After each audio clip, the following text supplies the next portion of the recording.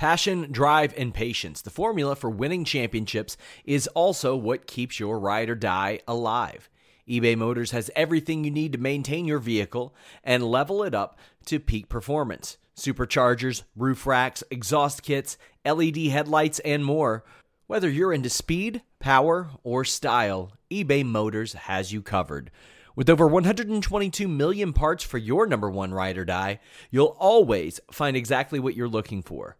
And with eBay Guaranteed Fit, your part is guaranteed to fit your ride every time or your money back. Because with eBay Motors, you're burning rubber, not cash. With all the parts you'll need at the prices you want, it's easy to make your car the MVP and bring home huge wins. Keep your ride or die alive at ebaymotors.com. Eligible items only. Exclusions apply. This is the story of the one. As a maintenance engineer, he hears things differently. To the untrained ear, everything on his shop floor might sound fine, but he can hear gears grinding or a belt slipping. So he steps in to fix the problem at hand before it gets out of hand. And he knows Grainger's got the right product he needs to get the job done, which is music to his ears. Call, click Grainger.com, or just stop by. Grainger, for the ones who get it done.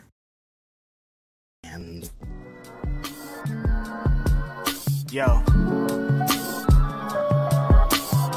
It's Grapsody with Will, Phil, and Reg, trying to keep it real instead of what you usually get from these talking heads. It's Grapsody, we're here to fill the void. 3 black fans, different perspective, gotta fill your voice. Coming with the podcast, talking majors, indies in between. Yeah, it's all that, and we're down with Fightful, better fall back. Coming for respect, we connect like a ball bat. No need to double check, these are all facts. You're listening to us talk raps. You're listening to us talk raps. Will, Phil, and Reg. Yeah, we're Grapsody, here to talk raps. Yeah, we're Grapsody, here to talk raps. Yeah, we're Grapsody, here to talk graps. Yeah, that's dope. I like that. Hey, and it's a little bit different here today. A lot of bit different here today.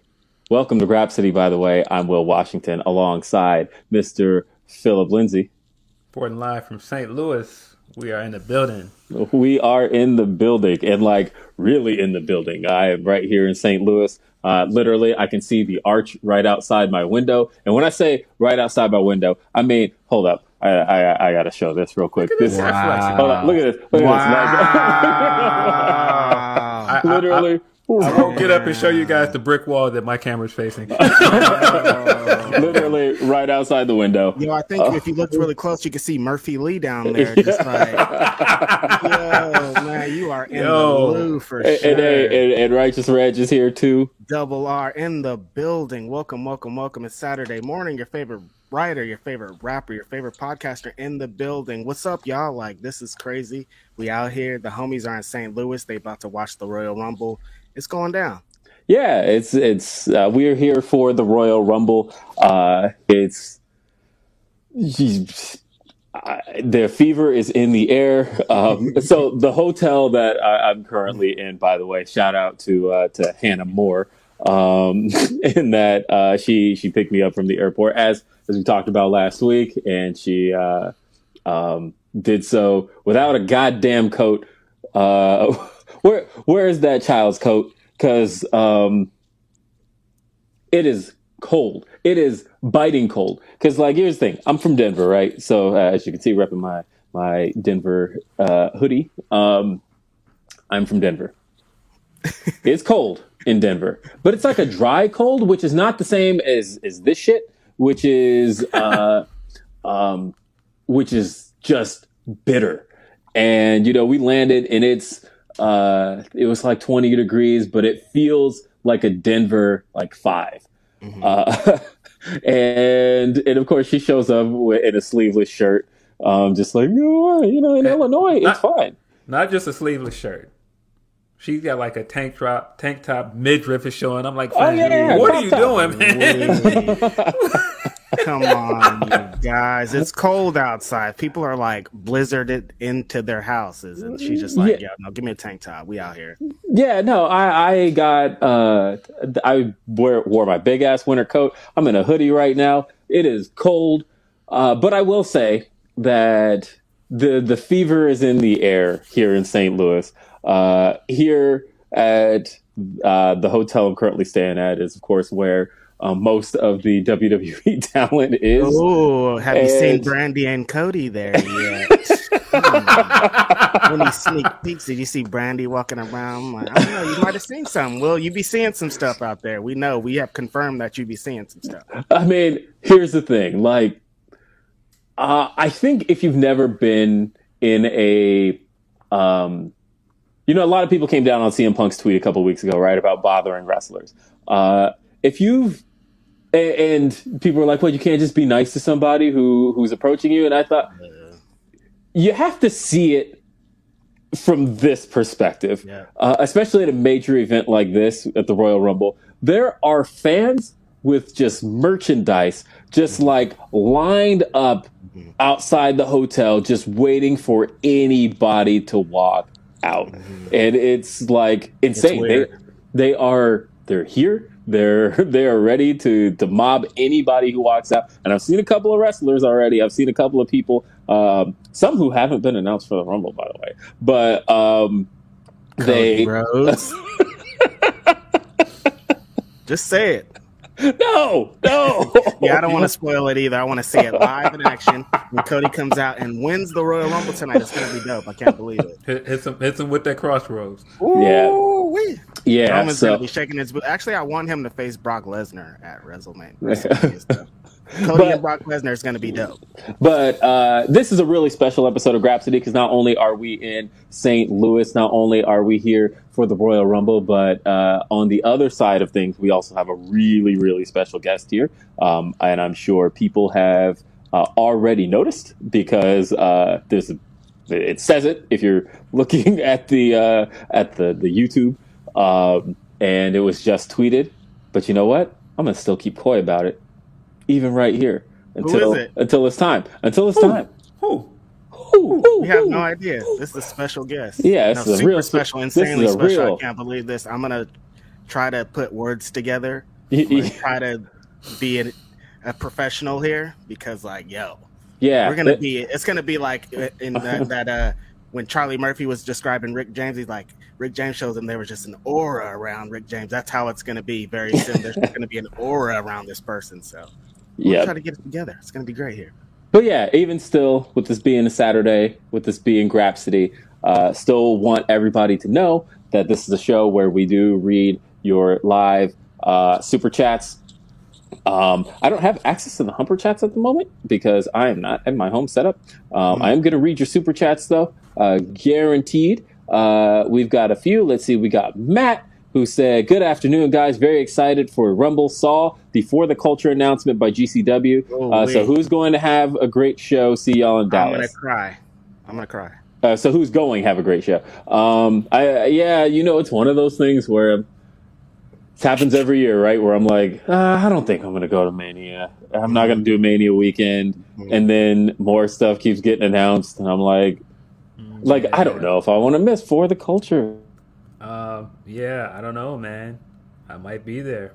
Son of a bitch. I hate that they announced it. I hate that they're going to keep announcing cool matches. I know they're going to do something. Like, as soon as they announce the first match, I'm there. So, yeah, I'm there. You're going to see me there For the Culture, front row, dancing, hopefully with Too Cold Scorpio for the second year in a row. I really just hope that's what's going on here because that was it. Like I said, last year, best show I've ever been to, so I have to do it again. There's no way I can miss it. Even if I just go for this one show, I'll be good. Yeah, no way you can miss that. And sorry I cut out there for a sec, hotel Wi-Fi. Road game performances are tough, man. Man, I'm saying. And speaking of which, Van Twinblade says, that hotel is fancy. Also, go to Crown Candy. Don't know what that means, so Elaborate, sir. I'll keep reading. I'll hit the Googles later. Yeah. Jay Shell asks, will you guys be eating beans at the show? Come on, Jay Shell. We should stop and go get some Boston baked beans. Jay Shell, come on. Don't be helping out with this little agenda that's been thrown upon me since the beginning of this podcast. We got Wrestling While Black podcast that's sending love and support from the Wrestling While Black podcast. Hey, sending love and support back. Appreciate you. Always appreciate you. Zach says, finally catching Grapsody live. I am moving from AZ to North Carolina. This will keep me entertained while I drive. Love the content. Keep on keeping on. That's a hell of a drive. Shout out to Zach. Arizona, country. Very hot to a very different place in North Carolina. I don't know if it's hot out there, but And Joel shout out. Joel says, Will, I can grab them for you. Talking about the Boston baked beans. Joel?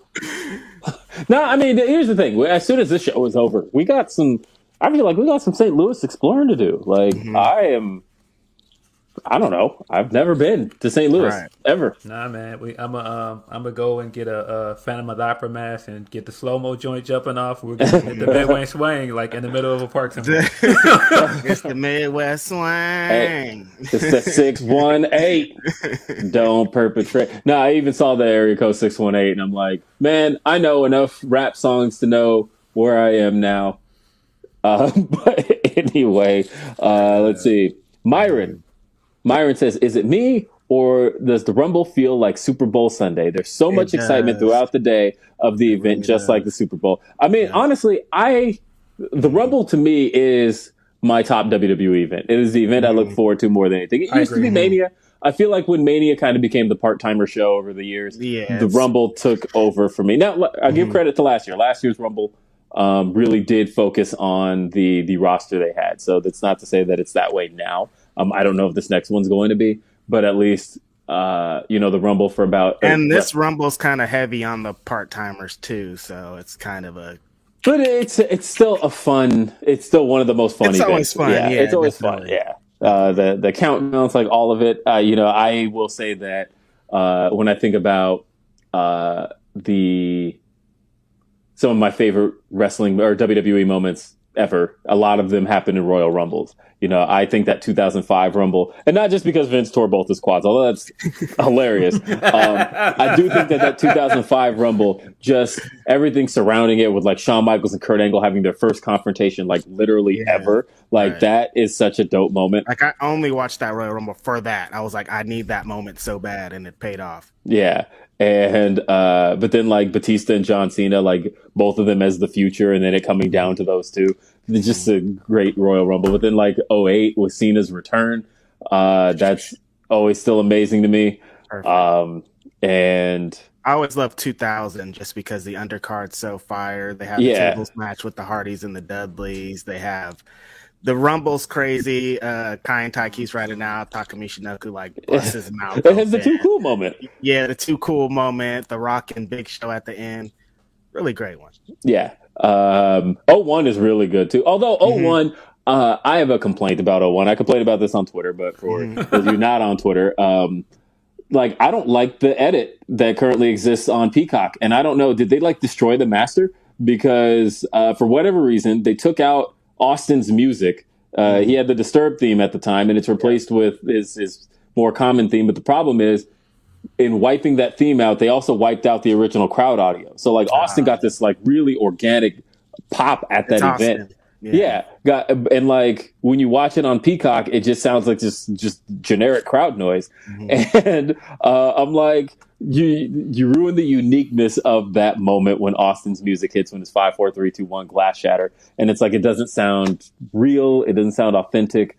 And I was a really big fan of the 2001 Rumble, so to me, it's just like not having that is obnoxious, and I don't know why.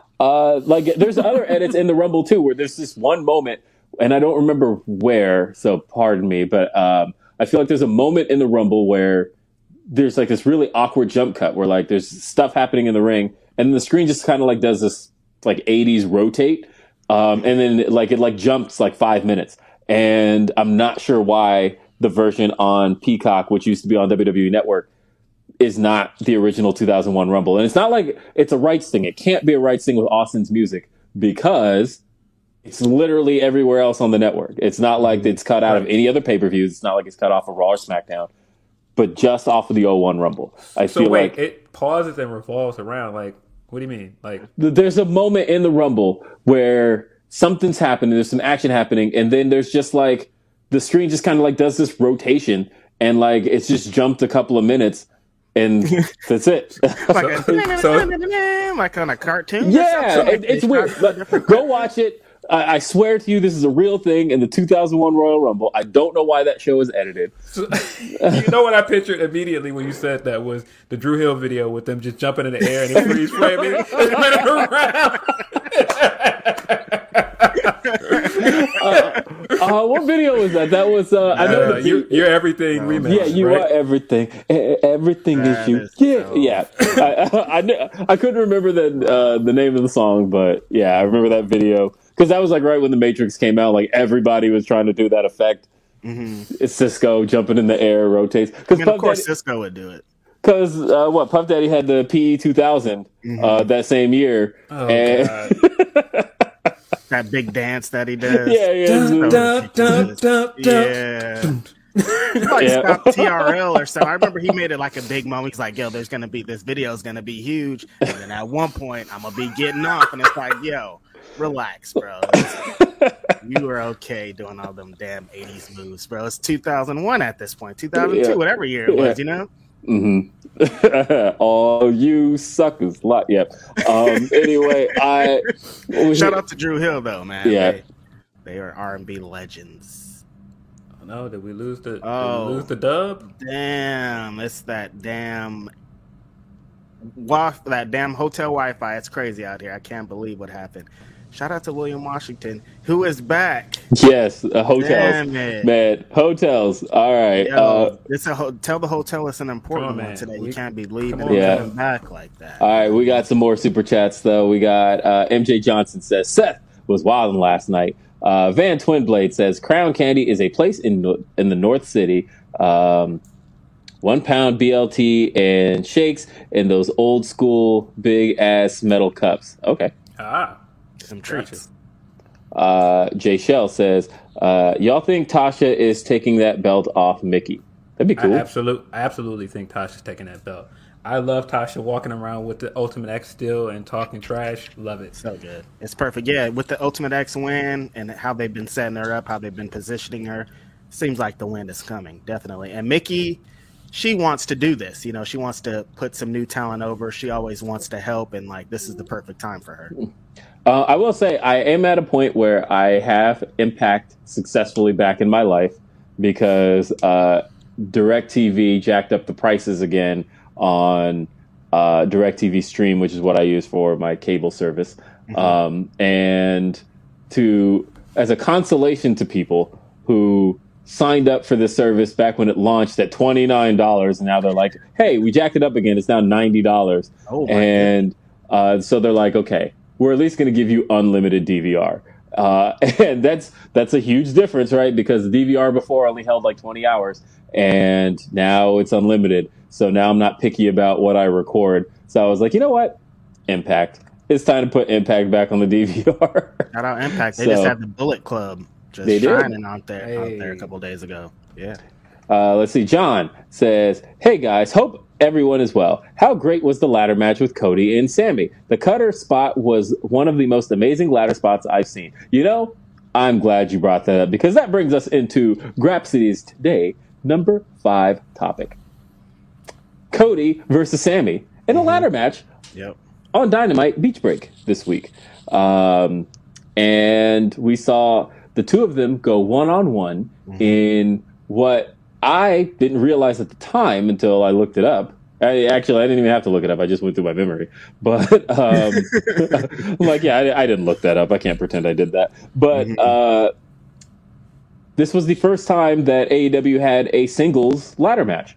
They've had a lot of ladder matches over the years. They've had a couple of tag team ladder matches. or maybe just the one. But then they had they've had the casino ladder matches. They've had the Face of the Revolution ladder match.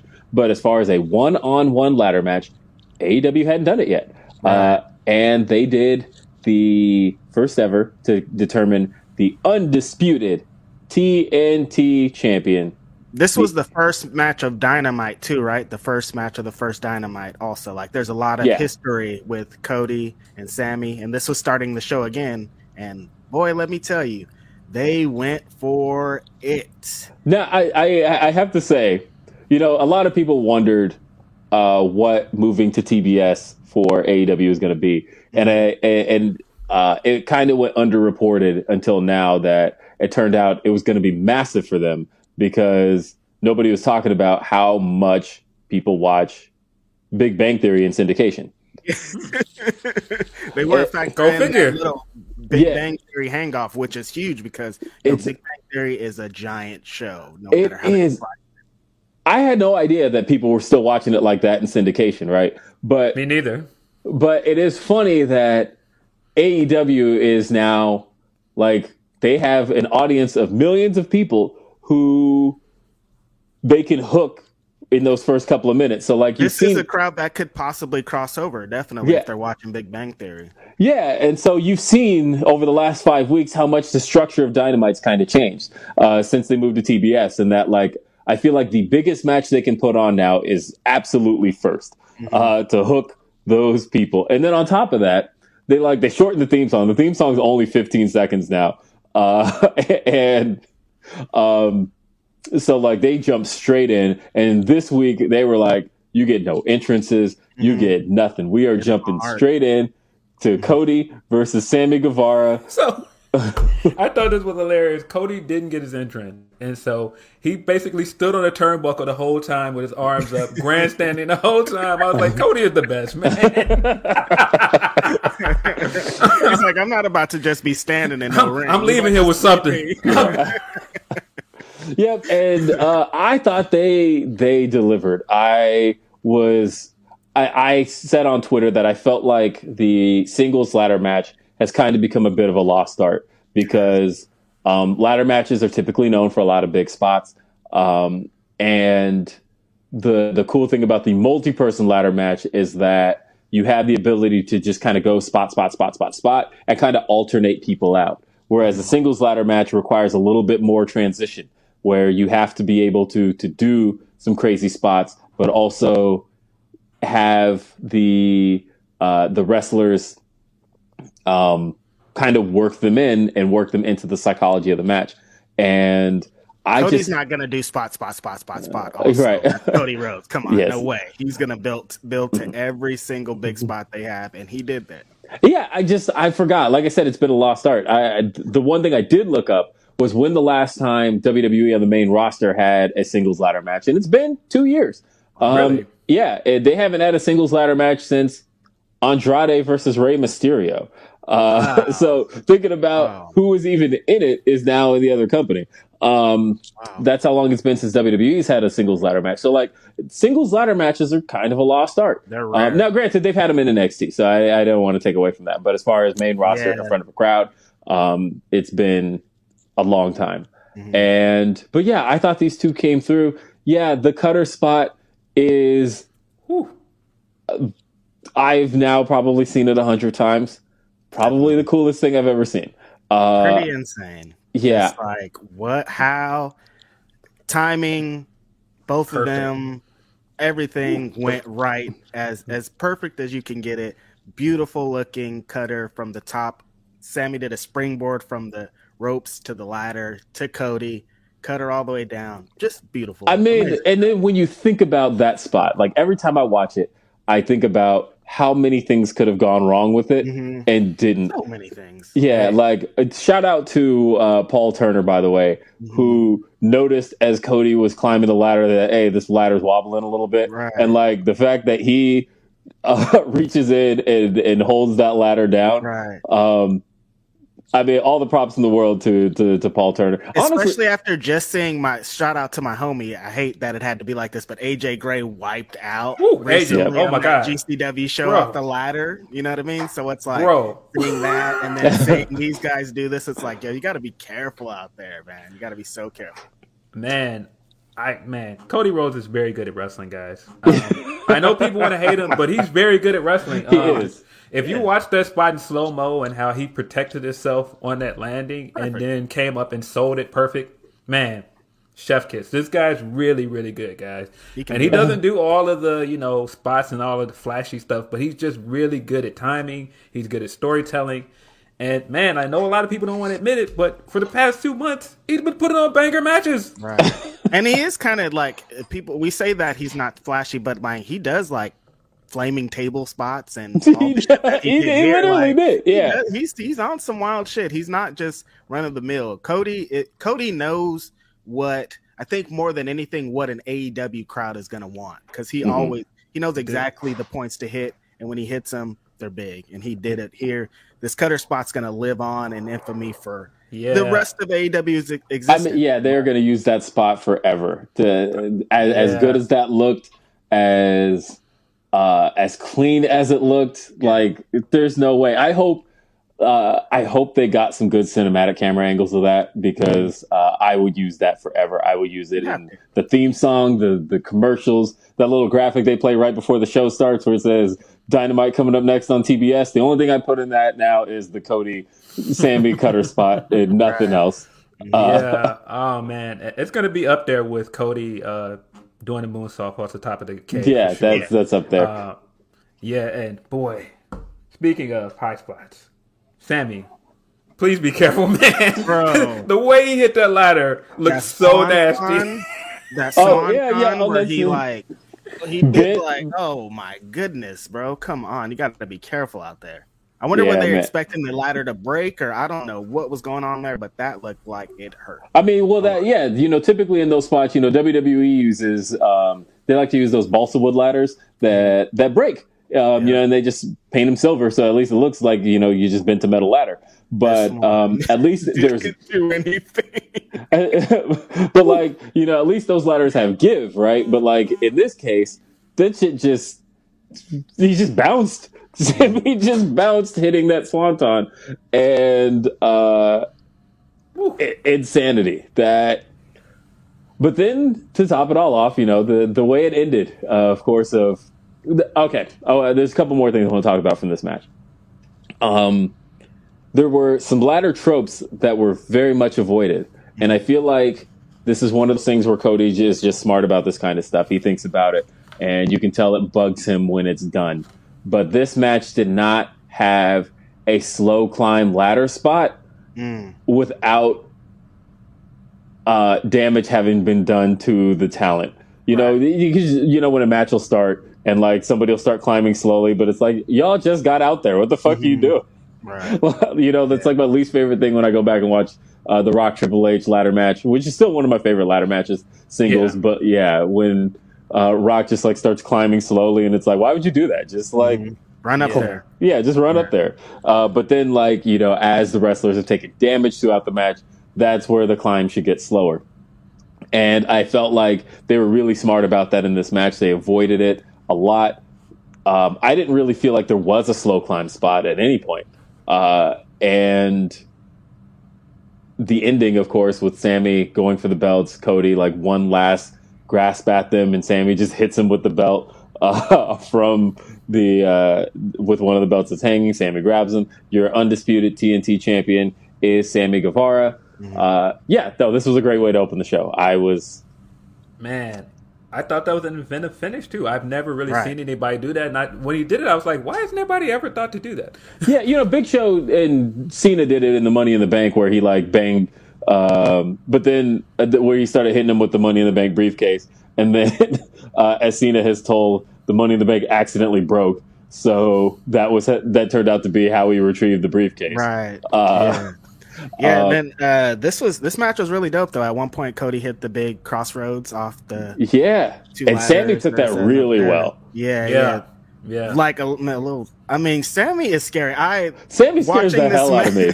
Watching this match, Sammy Guevara gives me really big Paul London vibes. I was like, Sammy Guevara might be the new Paul London, because every time they have these matches, it's like Paul London's the people's favorite chant for Paul London was "Please don't die," and that's how I feel for every time Sammy goes to do something. I'm like, yo, be careful out there, man. Be careful. He walks the line so fine with all these spots, and I love it. It's great. It's great television. This match was amazing. All these spots were crazy. They went for it. Yeah, like this reminded me, like for sure, that Darby match where they were just going crazy in that match. I'm like, guys, please don't kill yourself in this match. Yeah, and let's read some of the super chats as far as all that is concerned. Let's see. Rich Lotta says, big shout out my dudes. Make sure y'all show up with backward jerseys in the loop. I'm saying. Reg, hold it together around Jade. What could he possibly mean by that? And we got Deontay says, oh, look how we split the picture now. Says, yo, always good to see y'all. As usual, spreading love for the fam. And I changed my pick so Reg knows and has proof I'm black. In all seriousness, y'all are the best thing of Saturdays. Y'all be easy. Hey, man. Shut up, man. One of our best commenters, man. Yeah. Definitely. From the jump off rip, from the beginning. Appreciate you, bro. Mm-hmm. Ken says, Reg jests, but Cody showing up and winning would probably be more interesting than what it seems like they have in place for both Rumbles. I don't know. I mean, I am very interested in everything that's happening with the This ain't Rumble. no jest. This is real. Cody Rhodes is a free agent. Give him the bag. Vincent Kennedy, man, just come on. We just need a moment. Imagine this moment, bro. Cody Rhodes, ding, ding, ding. He comes out with this red and white and blue fucking bullshit gear. He's got to come out to his thing. Lit. I'm saying fire's going off and everything. They shoot to a shot of Triple H at home and he's pissed. He's just so mad at him on his couch. And then it goes right back to Cody at the Royal Rumble. Dun, dun, dun. He walks to the ring and then he throws everybody out of the ring and he wins. It's simple as that. Triple H just flipping over his table. Yeah, they just shoot the Triple H at home, and he just, oh motherfucker, he just throwing stuff, smashing things. All kind of stuff. Come on, imagine that moment. It'd be great. Man, Aiden says, love the show, guys. I look forward to it every week, but I really just want my name read on the same show as Jade Cargill. I mean, that's a flex. I see you, Aiden. Yeah. Carlos says you can find Grapsody in St. Louis. Mm-hmm. Air Force Ones up. Both of y'all better have Air Force Ones on right now. No, I got. It's too cold for ones, bro. Yeah. Honestly, I made a mistake. I brought my. I'm wearing my Chucks at the moment, and I made it. I know. And here's the thing: I made it halfway through the airport, and I'm like, why did I do this? He's like, my toes about to be cold. I got on boots, sir. I'm sorry. Mm-hmm. So, and Hannah's not in the room anymore. Although if you saw me look behind me, that's because she did walk by. But she's off having breakfast with Sean Ross Sapp. But I will say, I will say, and props to SRS, by the way. He got props from Cody. Cody gave him his due on the story. That Sean Ross story, I loved it. Yeah, that journalist. Yeah. But I asked the wrong person for advice because I was like, I DM'd Hannah and I'm like, hey, should I bring my boots? Because I feel like it's like boots weather, and she's like, "Nah, you're good." You should have asked me. Yeah, don't. Why are you asking white people? They don't get cold. Yeah, she probably got some Crocs on right now.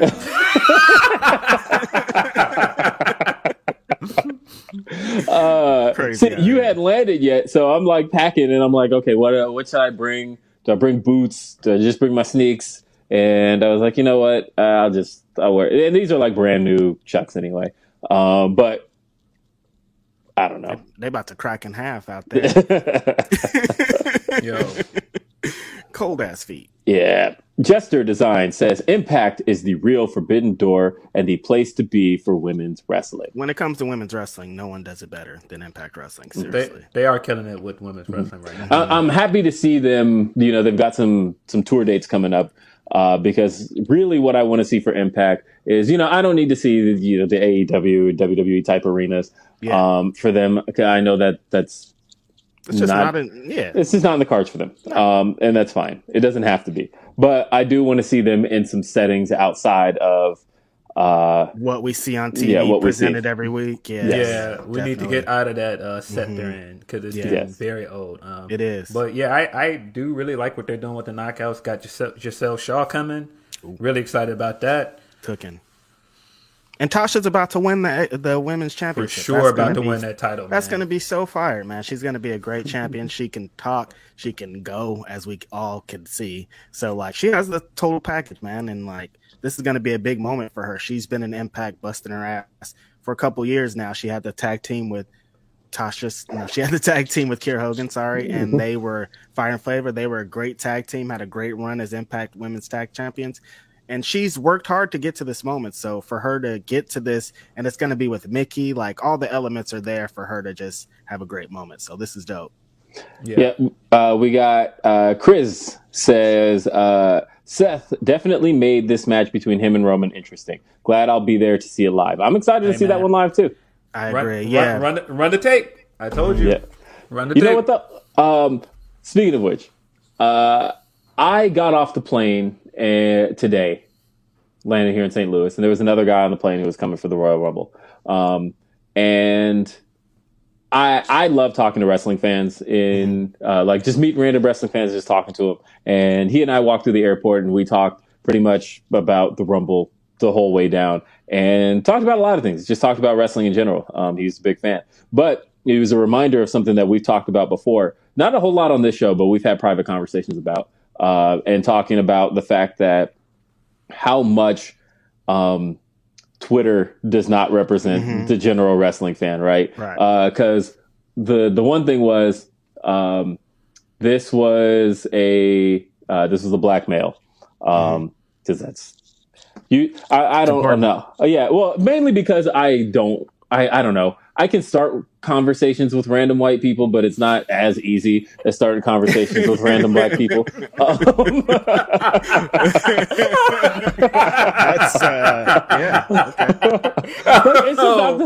okay. No, I totally understand. I think you have to be black to understand that it's kind of a thing where we see each other. I can see a black person from like a mile away, and we'll catch eye contact, and they'll be like, "Yo, what's up?" What's up, bro? Yeah, exactly. And that's kind of how this was. And so, but we're walking, but but dude was like not on Twitter at all. He even mentioned, he's like, "Oh yeah, like, what's Twitter?" Yeah, he was like, he said, "I hadn't used Twitter in years." He's like, "I'm mostly on Instagram and TikTok." And I'm like, "Okay, that makes sense.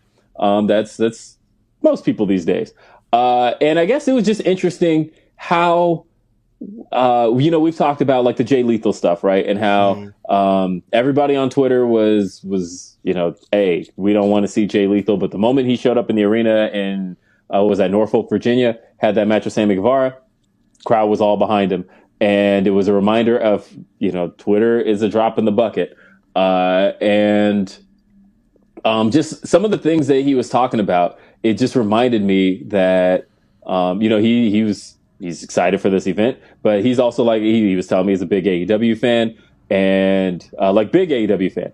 Had no idea about the Tony Khan tweet. Not like really any idea. Like that did not make it outside of Twitter circles. Like it is really interesting. Really.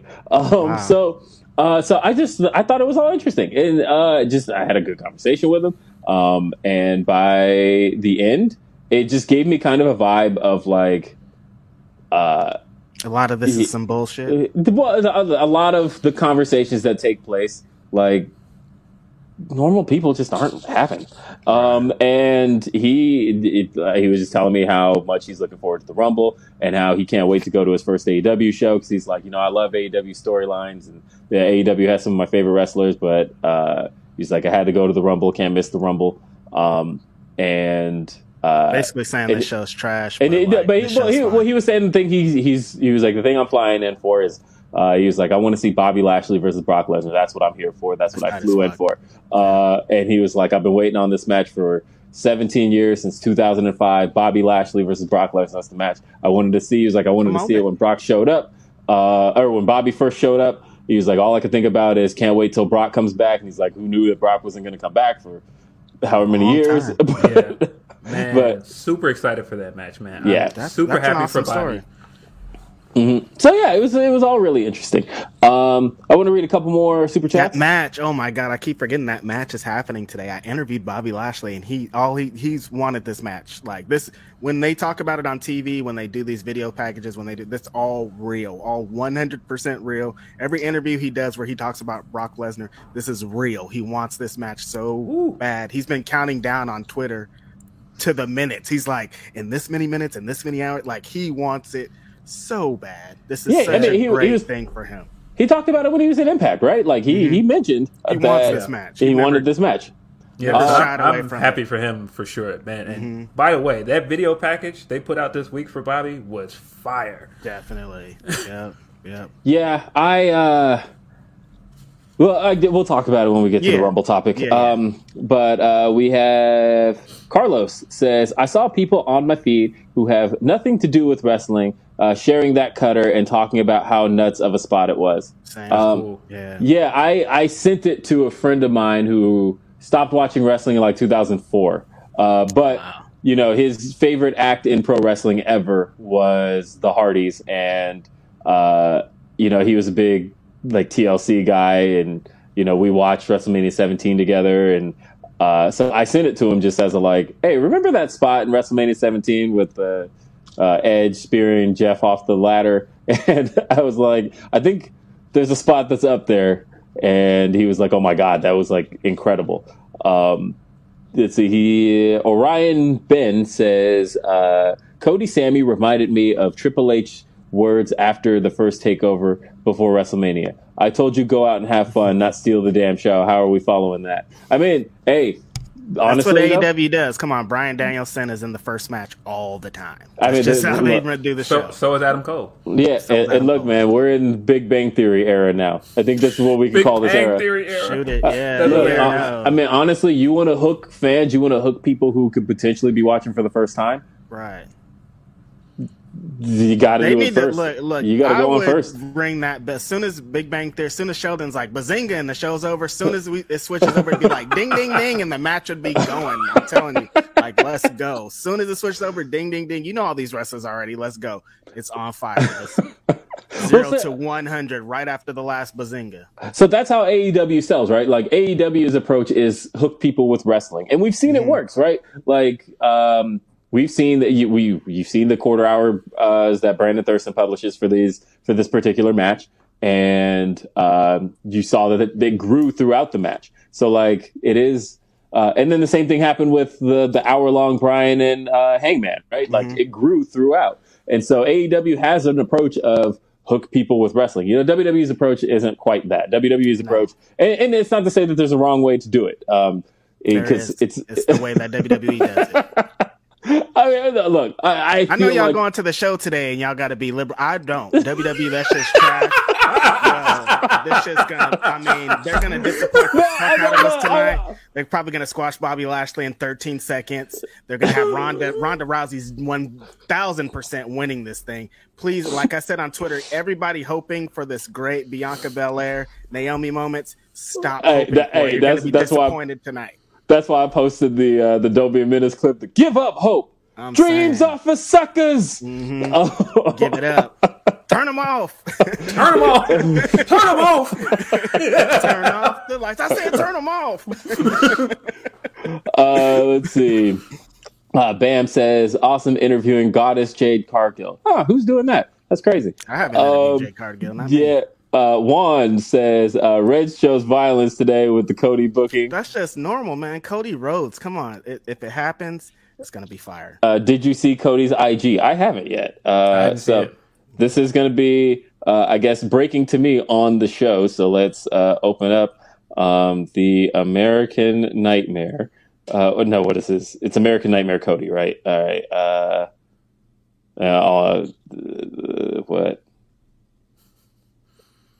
Always welcoming me home. Cody's funny. I see that he like with the Twitter's still attached to the Twitter's now attached to AEW community outreach, but like after the ladder match, he was just like tweeting. He was like retweeting as if it's just Cody Rhodes. So like everybody being like, great ladder match, Cody, great this and great this. It's just all those retweets, but it's coming from that. It says AEW community outreach. So it's just really funny to see that. Yeah. Well, that's how the AEW album got announced, right? Mm-hmm. It was announced from the community outreach account, but the handle on that is still Cody Rhodes, right? So like that got announced, and come on, man. People were just like, come on. Oh man, so funny. So Hannah, who is somewhere in the vicinity, in this hotel building, said fashion over function. I agree. Except for when it comes to Crocs, because those are just for function. Those are not for fashion. Stop it. Let's see. It's all somebody said. Will looks intimidating from this angle. Look, I mean, I could try to get like at my normal angle because normally my camera shoots more. Nah, don't be laying down. That's gonna be weird. Jay pops on and you're laying down. She's like, "What kind of a show is this?" Two brothers in a hotel room. One of them's laying down. Two brothers in a hotel. Man, we got room keys. Yeah. Emmanuel says, in St. Louis, and I'm ready for tonight. This is the first year I have no idea who is going to win either Rumble. Thank you guys for all that you do. Appreciate you. Myron says, we talked about Mickey. She's going to be in the Rumble too. There's so many crazy elements going on tonight. There is. You know what though?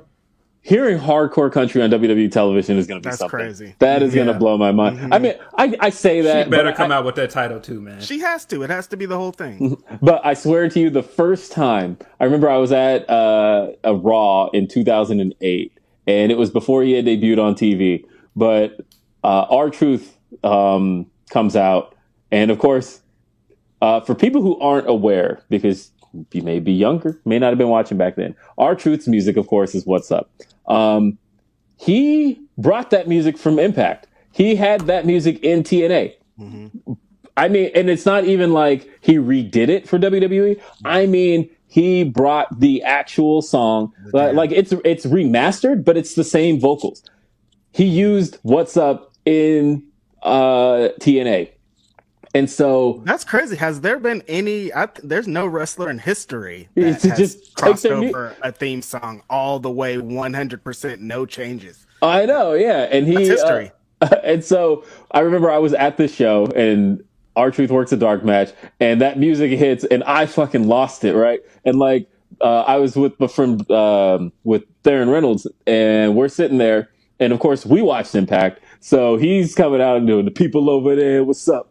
If you feel me, stand up and say, what's up? What's up? And me and T are like, what's up? But nobody else knew that song, right? Because nobody else was watching TNA. And they're like, what's wrong with you people? What's up? Like, this is what... What's wrong with you people? What's up? Yo, no, he's saying, what's up? What's up, you guys? What is up? Like, this is what Ryan Killings does. Man. And so, yeah, I remember it blew my mind, though. And now... we're going to hear hardcore country on WWE television. That's going to be something. Hey, man, full circle, bro. Yeah. Myron says, Impact killing it with women as always, but they got to improve their weak world title picture. Yes, they do. The world title picture is not the best. I agree. Get that title on my man, Chris Bay, man. Come on now. Right. Yeah, I don't want to. I'm not interested in Moose and W. Morrissey. I'm just not really. Max says, kind of hoping that train stops working in Brooklyn due to the storm so I can stay home and watch Royal Rumble tonight live instead of at 5 a.m. tomorrow. The elements might help you out. The elements have been going crazy this week. So fingers crossed for you, Mac. Mm-hmm. So let's move on to the next topic because this one's a head scratcher. It's been reported that Big E is possibly back on SmackDown. So I said possibly because if this is true, I don't like being negative about much of anything, but like, I'm here to do it. What the fuck happened here? Big E, what was this reign? Please just like explain everything that happened here to me, because it seemed like this was just like a nice little pat on the back for Big E being in the WWE, working, busting his ass for so long, but he got the championship and he lost almost every match. lost his belt in some bullshit match that he wasn't even supposed to be in with Brock Lesnar, but Brock Lesnar won. So we're all like, oh, we're going to fucking let it play out. Our favorite fucking thing to say. There is no playing out. They sent him back to the show he was on. Now he's back with the New Day, even though they were saying every interview that he did, including the interview with me, he was saying, if it goes back, this is not a knock on the New Day. If I go back to the New Day, that's a fucking downgrade. He said that in every interview that he did. So now look at him here on SmackDown, back with the New Day, downgraded, never to see the WWE Championship again. What's the other WWE champion that they put straight back in the tag team champion in the tag team division? Yeah, so that's my concern here is that if this is, now I'm hoping I'm wrong. I'm hoping that, hey, I get surprised and he like wins the Royal Rumble still.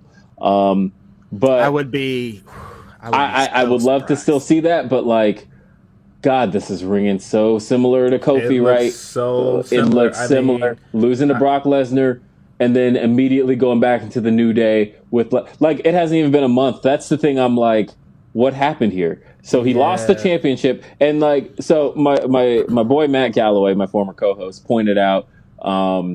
He said it on Twitter. He's like, did you notice the way that Big E was pinned by Brock Lesnar, and they immediately go to the Brock Lesnar Bobby Lashley stare down? He was like, that's not a coincidence. He said that was them telling you Big E is not involved here anymore. He beat Kofi Kingston in 9 seconds, and then he immediately had a stare off with Cain Velasquez. It was the same. I said that night. It was so crazy. After the match, I said that night that it was like they moved straight to the next feud. And when I said that, people were like, "Well, you don't know what's going on." I was like, "They told you what the next feud is. They didn't make it seem like Big E was getting a rematch. They didn't show his reaction outside.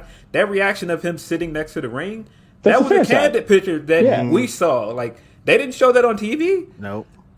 It scares me, man. I mean, yes, Woods is hurt, but it also bothered me that he won King of the Ring and he was still doing tag matches. Like, he's King of the Ring. Give him an IC title match. Give him a world title feud. Give him something. More so, he won the King of the Ring, and then, like, you did not have to put him in that match with Roman in any way, shape, or form. You didn't have to do that. You let Roman embarrass him too. It's Roman stepped on his crown, like they were just clowning him. Like, what? Right, and I love, and it's not that I don't want to see the New Day together. The New Day is like my all-time favorite act. I love the New Day as a group. Love the New Day. But like, I want to see their individual success, and I want to see it sustained in a way that, best example I can use, because it's not like WWE isn't familiar with this concept. But look at Evolution. Evolution was a group. Evolution was a solid group. And everybody can still look back historically at Evolution and feel pleased at what they got out of it as a group. But also, what they were really good at was making sure that these guys all found their success individually. And at no point did you ever feel like, okay, Randy Orton, yeah, he had his little championship run. Now it's time to go back. Batista, he had his little championship run. Now it's time to go back. Instead, it was like when they reunited, even in 2007, they did a reunion 3 years later. It was like, look at all these guys now. Now they're all at the same level. Now these guys have all elevated to the next level. And then when they reunited again in 2014, it was like, this is not the same Evolution that you saw 10 years ago. This is, these guys are made. These are all stars. These are all legends. Bosses. Yeah, these are all a bunch of bosses. It's a good way to look at it, right?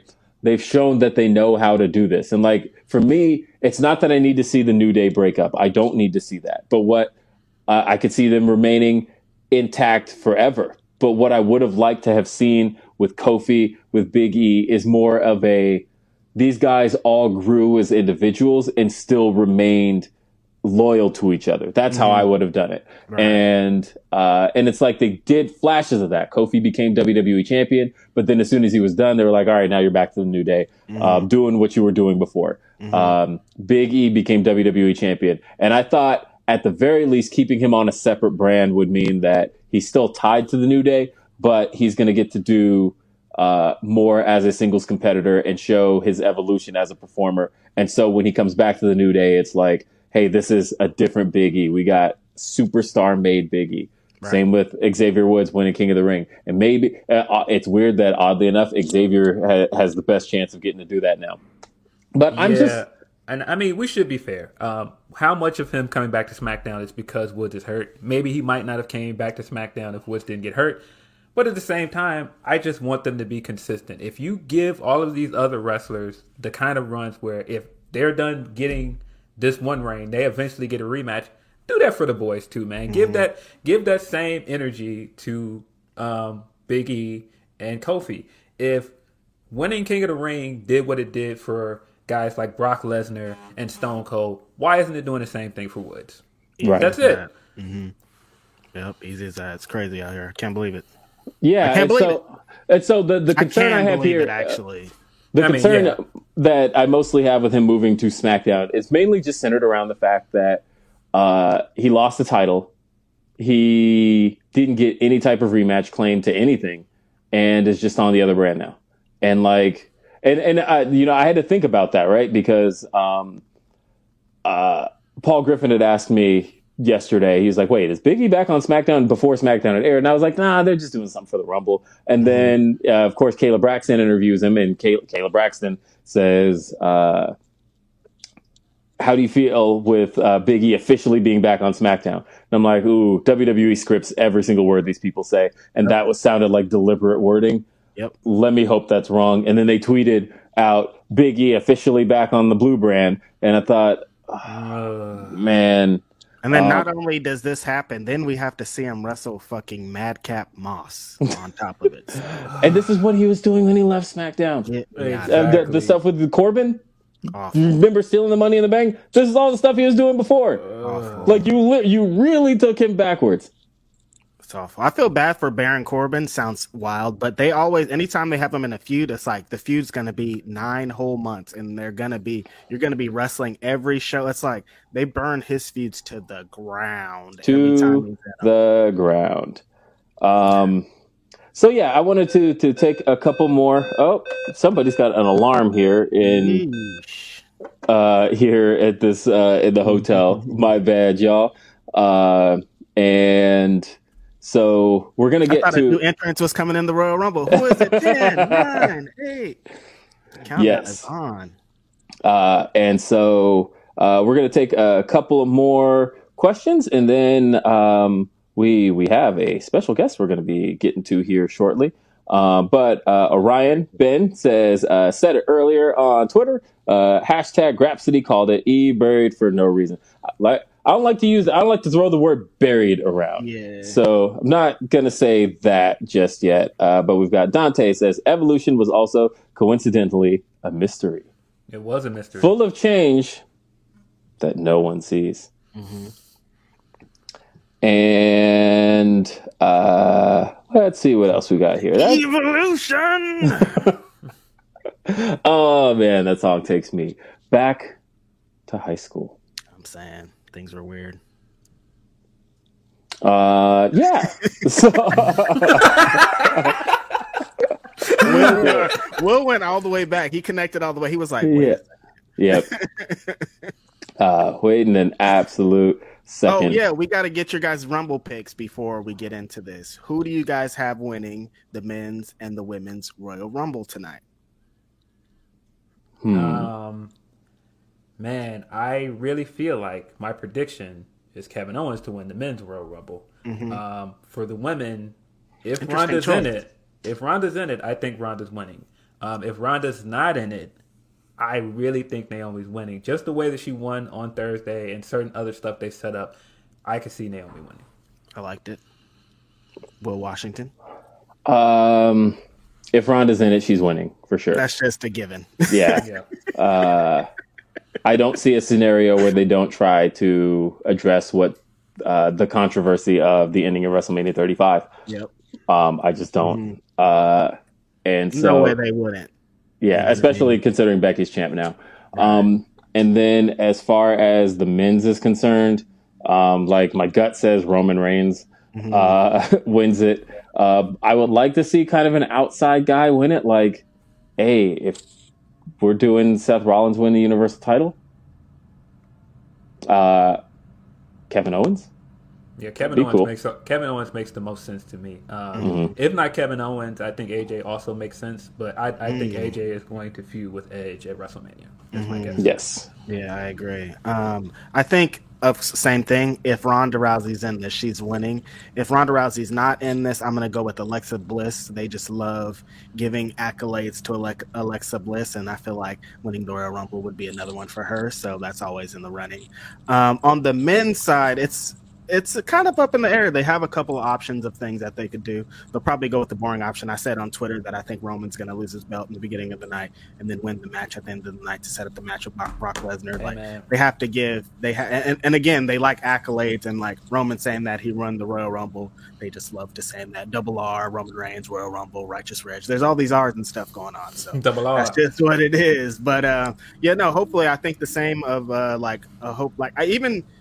you guys said Kevin Owens. That's even not really a big surprise because he's been with the WWE for a while. He's not I'm talking about somebody like Angel Garza or something way something like we would never expect. But like if they give it to a guy that like has already had 20 world championship matches, it's like, all right, cool.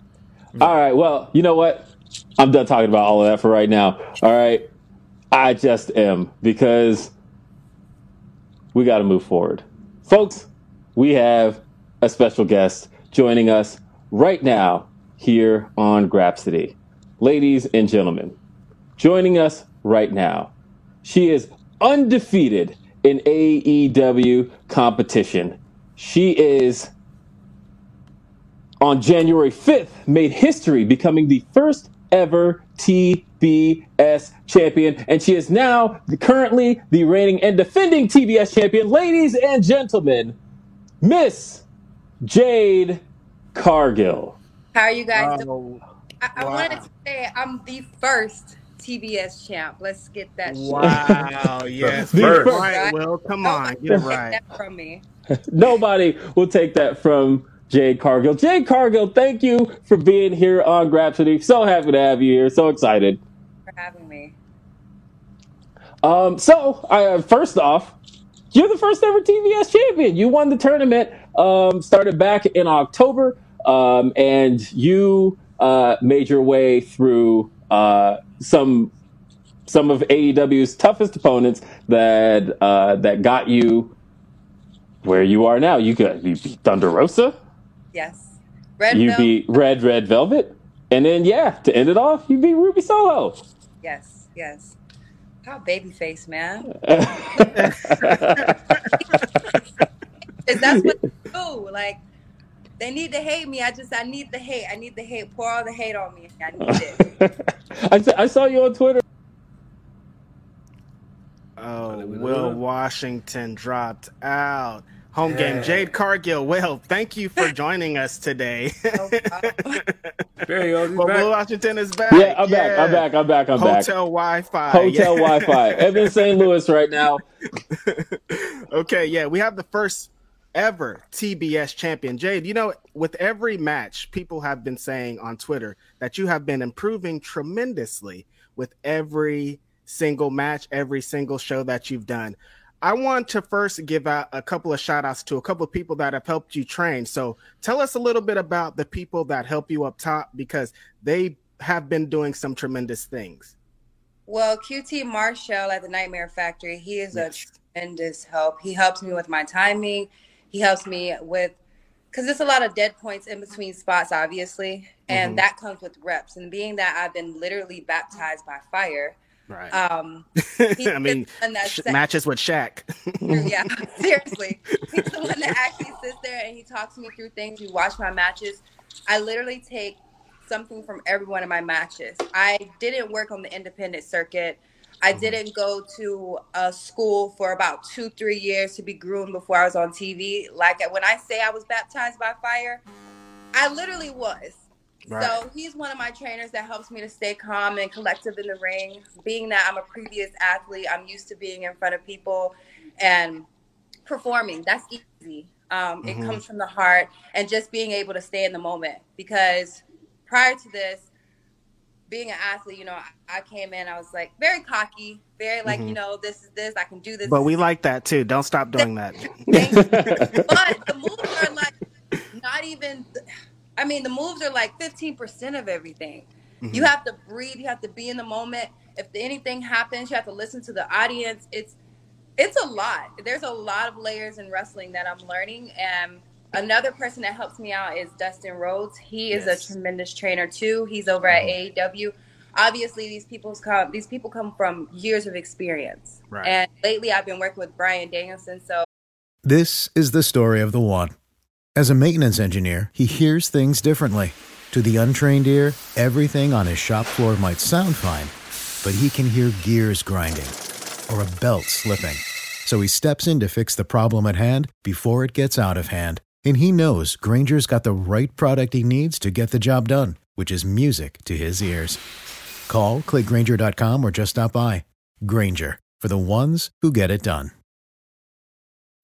When you need mealtime inspiration, it's worth shopping Kroger, where you'll find over 30,000 mouth-watering choices that excite your inner foodie. And no matter what tasty choice you make, you'll enjoy our everyday low prices, plus extra ways to save, like digital coupons worth over $600 each week. You can also save up to $1 off per gallon at the pump with fuel points. More savings and more inspiring flavors make shopping Kroger worth it every time. Kroger, fresh for everyone. Fuel restrictions apply.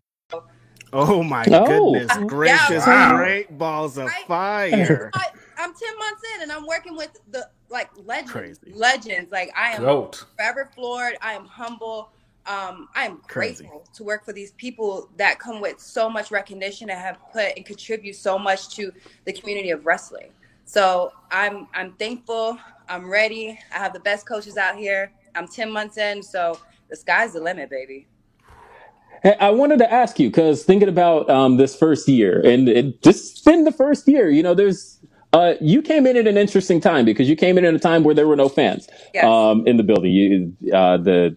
Everything was taping at Daly's Place. You had the wrestlers surrounding the ring to give you a little bit of that, but talk to me about how that has compared for you, that you got to come in to Daly's Place with no fans, and then making that transition halfway through the year to being in the arenas, getting to be traveling the country all of a sudden and performing in front of the fans.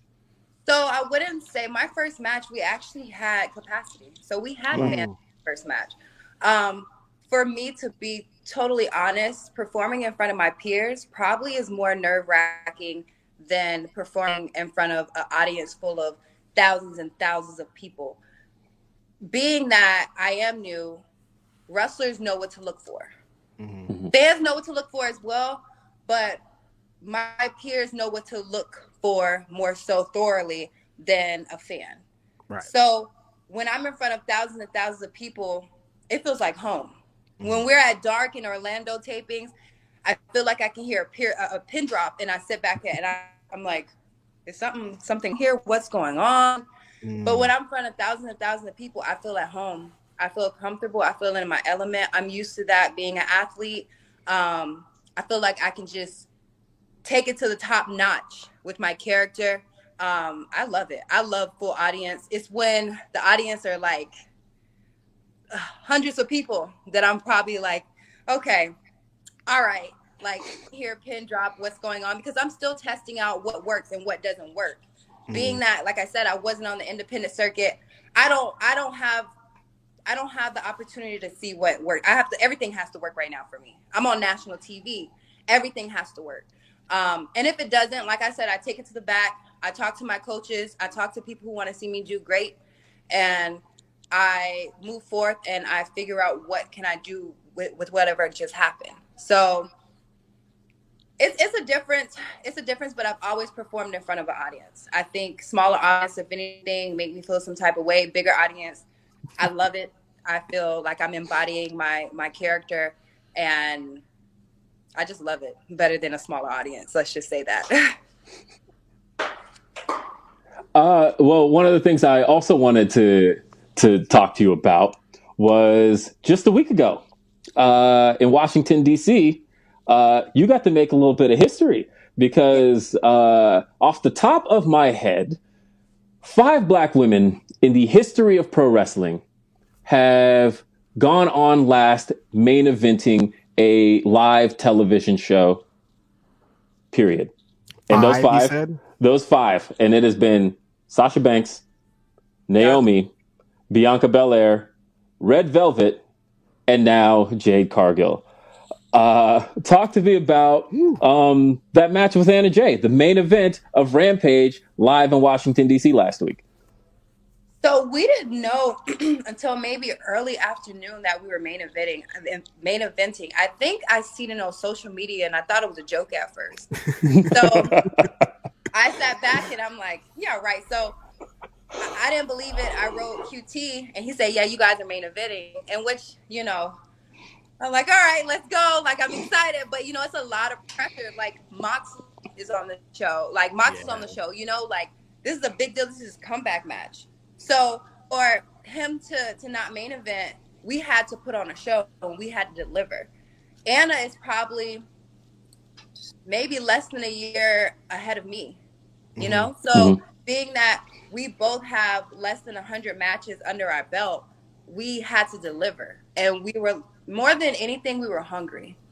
And we wanted to show people that we could do this and that we're proud to be main eventing. And at the end of the day, we're representing this company individually, but it's a reflection on the women's division entirely. So we were ready to deliver. We were there to show people that we're here, and we were there to show people what is up. Like, I was excited. I was in the moment more than anything. I felt comfortable. I love what we were doing. The crowd was into us. I was watching in the back, looking at the crowd. They were feeling things that were going on. I was like, they're going to love me. I don't care. I love it. And if the crowd doesn't I want them to hate me, I talk to the crowd. That's the difference. I talk to the crowd. I want to see expressions in the crowd. I love working with the crowd. So even if they weren't all riled up, I was like, I got it. I'm going to talk to them. That's fine. That's fine. Like, I look for that one fan that's probably talking hella crap, and I just pinpoint on them the whole time. I don't know if you just seen my match last night. Yes, we definitely saw that. They cut it, man.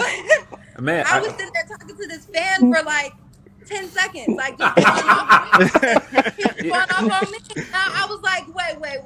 We're not going to do this. You lucky I'm on TV right now, so I can't say what I want to say. Get him. Right up. And we were just going back and forth to, like, I don't, like, even in the entrance, I kept on turning back and talking to him and telling him to suck it. Like, all right, cool, suck it.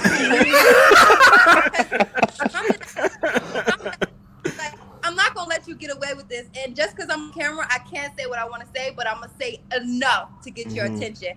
And at the end, like, he was like, good stuff. And I just flicked him off. And I was like, no, you wanted to start something, you started something. And I went right back up there. If I could have had another 20 seconds with him, I would have did that. So, but I love the like that because it puts me that much more in the moment. And it makes me it fuels me. It fuels me. It's like, okay, that's great. Keep talking crap. That's fine. Bring it. I like when people tell me I can't. I like when people tell me, just try to put me down, because all my life I prove people wrong. And I love it. I've always been the underdog. I've always had a chip on my shoulder. And I love competition. And I want to get better. So that's what I'm here for. I mean, you guys, like I said, I'm 10 months in. You guys are going to see some real movements within the next years. I do feel like that led to that iconic picture of you coming down the ramp and giving that guy with the sign the middle finger. Just that same energy. And I mean, man, Look Great came on our show with the shirt on. Like, it feels like the confetti's still on the shirt, man. Come on, man. Got the championship belt. That's great. That brings us into our next thing. You're the TBS champion. You said you've been thrown in right into the fire. We've seen 26 matches. We've seen every one of your matches pretty much. How has the transition been from being brand new in the industry to being a champion, the world champion, defending your belt in essentially open challenges, it looks like? How has the transition been to being a champion? You look great. So, like, how has it been to being it? I would say I'm still fairly new. Like, let's be real, 26 matches compared to my peers who've done 100 plus matches, who've done this years and years and years, I'm still new. Like, I don't take criticism when people tell me I'm green. That's fine. Right. That's great for somebody that's so green and doing what I'm doing and put in the position I'm like put in. That's like, thank you. That's fine. And I'm being compared to people who've been doing this for so many years. Yeah. Like, I don't take it. I'm green like money. I bring the money into the house. Like, regardless, if somebody is watching TV at 10 o'clock at night, just flipping through the channels, let's be real. If they see my fine ass, they're going to stop. Hey, talk your shit. The facts are the facts. You know what they're going to do? They're going to see my handle on Instagram. After every one of my matches, my followers go up every single time. Whether that's you looking at how fine I am, whether that's you seeing me kill it on the map, whether what it is, I'm bringing in the money. Like, it's fine. Like, even if people talk crap about me, good or bad, that's publicity. Thank you. Keep bringing it. That's fine. Keep me trending. I could care less. But I'm fairly new. Like, I'm still new. I'm still learning on the job. Every match, there's something new in my match that I never knew before. Like, my first time using a chair ever. I took that back. Now I know what to do. If I ever have a chair in my hand from here on out, I know what to do from here on out. Wow. So I've been putting some rough and tough situations, but I thank Tony Khan for having the trust and belief in me, because a lot of people wouldn't. And at the end of the day, people are going to crap on me regardless, because I am new and because I came literally out of nowhere. So that's fine. And I bring on the hate. But I'm still new. Guys, talk to me when I actually get when I become champion zero, we can like rekindle this conversation and we can talk about how I feel then, because I mean, I'm just running through girls left and right. I mean, if you guys have anybody from the independent circuit that you think that I should be challenging next, let's go. Hey, man. I'm all competition. Have you ever heard of Trisha Dora, Miss Jade Cargill? I have. She has been at AEW Dark tapings, I believe. So, I see her in a magazine, I believe. So bring her on. I think she'd be a great opponent for you. Or Willow Nightingale's also an incredible talent. Come on. Such a nice girl. Bring her on too. Bring her on to that bubbly spirit. I'll bust that bubble too. That's fine. Listen, I'm down for the competition. I'm down to get better. That's what I'm here for. That's what I'm here for, to compete. Jay, I want to ask you, as Grapsy's resident belt guy, because I have to know, this is just my opinion. Yes. But between you and Britt Baker, you got the better looking belt right now. She kind of does. Look how big that thing is, right? It looks perfect. That thing clean. Listen, I'm there with you. I love my belt. Like, we get along fine. Like, everybody that was talking crap, I'm like, man, this belt loves me. This belt. Like, I want both belts if I could, and maybe the other. But like, listen, this belt is built just for me. Look how big it is. I'm a big woman. Like, it's a big belt. Like, the other belt might look like, a tiny. Definitely China vibes with the big belt. The big belt. Well, yeah, go for it, Will. Oh, yeah, my bad. So, of course, we talked about year one, which, like I said, it's crazy that this is year one, that you have completed the first year of AEW, and barely even that, because... Wait, I haven't even completed it yet. It completes March 3rd. That's my first match. Yeah, that's true. It was the go home to Revolution. The Crossroads, I think, was what that show was called. But yeah, we're almost at the completion of year one, and you're already walking away a champion. What do you see for year two? It's a lot, man. I didn't hear what you said because I was like, I was gloating. Like which the fans voted, so they can hate me that right? Okay. Yeah. And, so I was just wondering, what do you see for year two?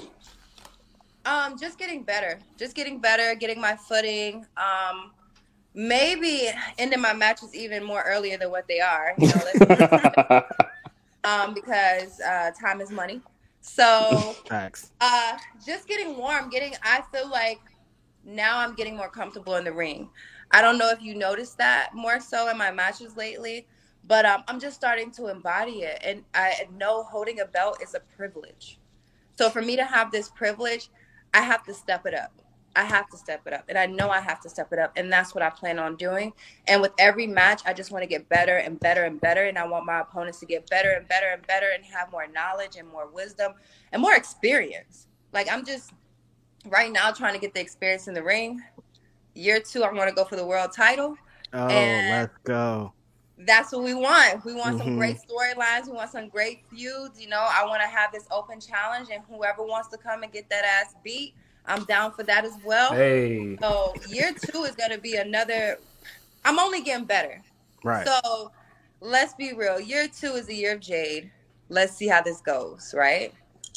So I think it was AEW unrestricted you on, and you were saying that you're not a top rope person, but you'd be willing to try it. And that was one of the things I noticed in the title match when you won. You did go to do the top rope, and then you were like, "Nah, let's maybe slide down to the middle rope on this first one." Yeah. Do you is that something else you're going to try to add to your repertoire later? I can do it now. I can do it. Hey. No. Seriously, I can do front flips. I can do all that stuff. But for somebody in my stature and my size, right now, it doesn't make sense for me to unload people with that right now. It makes no sense to go out there, break my back when I'm like scrapping girls in like 2-3 minutes. So with a pay-per-view match, like that's when I'll unload all these tools that I have. There's no point. Like, I'm hella athletic, but what's the point of me hitting a flip on somebody or jumping off the top rope on a girl that's like 5 foot, you know? Like, there's really no point. Right. So when it's time, you guys will see all that top rope stuff. I've been doing the top rope stuff. I can do all that stuff. It's just the time and place to do it. Right. Jay, so there's something looming over your head. There's an entity. You've been in a little bit of a Twitter beef with an entity. Brandi Rhodes wants that belt, I think. I think Brandi Rhodes really wants that belt. You just seen that this morning. That's good. Brandi Rhodes has a lot to say about Jade Cargill. We saw a little bit of your guys' back and forth. If you watched a little bit of Rose to the Top, you guys have been in a little bit of things. What role has Brandi played, first of all, getting you to where you're at? And second of all, what's about to happen here? So, this is a very sensitive subject. Oh. Because how she came at me like throughout my debut, that wasn't respectable at all. I didn't like it at all. But she came at me hot as fire. That's fine. And I don't know if you noticed, but I had a microphone in my hand the whole time she was talking. Yep. And the whole time in my mind as she was talking, I was like, bitch, I will grab you. But I'm going to let you have your moment right now. You got it. You got it. I'm going to do this. You got it. And then she popped up pregnant. Right. So, with that being said, now that I have my opportunity and she's locked and loaded and ready to go and there's no excuses, like, I'm ready for this match. I'm ready. One thing I know is Brandi is excellent on the microphone. And if we get that opportunity to exchange words, like, I'm down because I'm passionate about this match that we can have. I'm super passionate about it. I know she is too. This was her match that she was supposed to complete before getting pregnant. So I think, honestly, that was the best for her because I would have squished her too in like 2 minutes. Now, this works out because Brandi has improved a lot since coming back. Yeah, since coming back from having a baby. I don't care. I don't care. This is a very personal match. I don't care. I don't care. Actually, I might give her a little bit more time so she can say what she want to say, and I can talk as much crap because if you've noticed, I love talking crap. So I feel like I can say what I want, and I might even use the same word she used on me since I'm such a heifer. So I'm very excited for this match. If this match happens, like, you guys are gonna get see a Jay that you haven't seen before because I'm more passionate about this match than a lot of matches. Like, I'll give it to her. She killed me when I first had my first debut. So I'll give her that. I'll give her that. I'm a person that gives props and gives all that stuff. But now that she's back, she's got warm. What you said, she's gotten better. So I'm ready. I can show her better. I'll give her a little bit more time. I might give her like 5 minutes of fame. I think honestly, still being how Cody Rhodes just went out. So now, if she wants some shine, I'll give it to her. You know, I want to take it to a little bit of a bit of a personal topic that I wanted to ask you about because I have a 10-year-old daughter, yes. And she is of the belief that Jade Cargill is like a real life superhero. She loves Jade Cargill so much. I am sorry that I am in St. Louis right now because I would have grabbed her in the room just to be like, she's here, say hi. But talking about that and just thinking about the idea of what your presence on TV has meant to a little girl I know. You've had your daughter at ringside now for a couple of your big matches. She was there to see you walk away with the crown, and she was there in Washington, D.C. to see you retain the crown. What has it been like having your daughter at ringside, seeing these moments transpire? And what is it like seeing other little girls look up to you as a star? And you know what's funny is I'm getting a phone call from my daughter right now, but please go ahead and answer that question. It's amazing. My daughter has been here for me from day one. The first day I got in the ring, my daughter was on the outside in her stroller just watching. She was a little frightful at first because she's watching her mom get beat up by these grown men. So in practice, she at first didn't like it. She right now is like a wrestling fanatic. She loves it. She wants to get in the ring. I'm like, no, you can't. No, but I want her to know everything I'm doing is for her. Being that we're on the road all the time and being that, you know, I have to dedicate a lot of my time towards what I'm doing right now because I'm taking it so serious. This is right now what I want to do. I'm very in tune with wrestling right now. And again, I'm learning. I haven't been here as long as everybody else. So my focus has to be on a whole nother level than everybody else's right now. So anytime I can involve my daughter with anything I'm doing, I do it because I want her to know this is what I'm doing for you. I also want her to see that this is the floor to her foundation. She can do any and everything she wants to do as long as she puts her mind to it and she works hard for it. As far as other little Black girls and just other little girls in general, like I didn't come from the best background, you know. I worked hard to be where I'm at, regardless of how I look. I wear the shattered glass, for example, to show people like I break mirrors because I'm more than just a face. Like I work hard for everything I'm doing. I'm breaking glass ceilings. That's why I always wear the glass patterns because it's personal to me. I didn't just pick some gear just to pick some gear. I wanted something that meant something to me and not just me, but my family. I am thankful for my family because it's tough with me being on the road and not being there for my daughters. Mothers usually are home with their kids and taking care of the house. So now a lot of roles are reversed. My spouse stays at home with my daughter a lot. He's a retired Major League Baseball player. So he's at home. I'm very thankful for him. My daughter understands, you know, she doesn't want me to leave half the time on the road every week. So me just involving her is just a little small token that I can do for her to let her know I'm doing it for her. I want little girls to see what I'm doing and where I've been. Just like I said, they can do whatever they want. I want them to be proud and say, you know, I'm a representation of Black women. I'm a strong Black woman. And I want them to see that and know that they can do this too. And they can be way better than me. I'm just starting. And, you know, obviously I have so much room to learn and to grow and to be, but I want these girls to be that much more better than me. The women who paved the way for me, you know, I'm thankful for these people because then I can get ahead in certain things. And now the next generation can get ahead in certain things. That's what I'm here for. That's why I'm just a stepping stone for the next generation to see what they can do in this life and that they can, I mean, look at the president we just had. You can do whatever you want in this life, you know, like you can do anything. If she wants to be a wrestler, you know, I'm I'm like, about it. But I'll be there right there with the sign, like, let's go, baby girl, let's do it. If she wants to play tennis, which I hope she plays, I'll be there embodying that as well and telling her, let's go, let's go, let's go. You know, I looked up to China growing up, but I looked up to Jazz growing up. I looked up to a lot of women like that growing up, and it was not that many of us. So I feel like when we're putting prominent positions, I want to help that person regardless to what company they're in. Like, I'm cheering for you. Like, I'm cheering for you because I want us all to win. And in regards if you like me or not, like, be happy that one of us is chosen. Be freaking happy. Be freaking thankful. Like, be thankful. Like, we already have so much against us. We have so much against us. And like, this sport is not, it's not set up for a lot of people.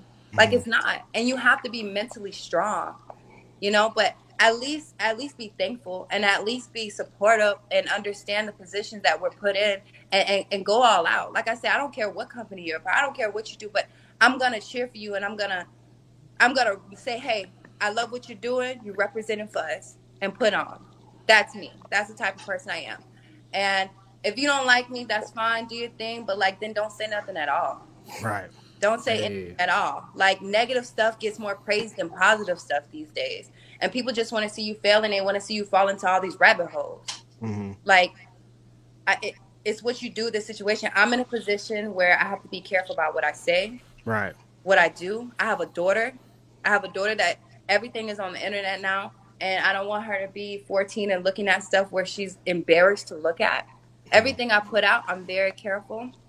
And I just want her to know that I'm doing it for her because she's going to be the best thing ever. And I know regardless to what she does, regardless, I'm going to be proud of my daughter and I'm going to make sure she has all the tools to be successful in life.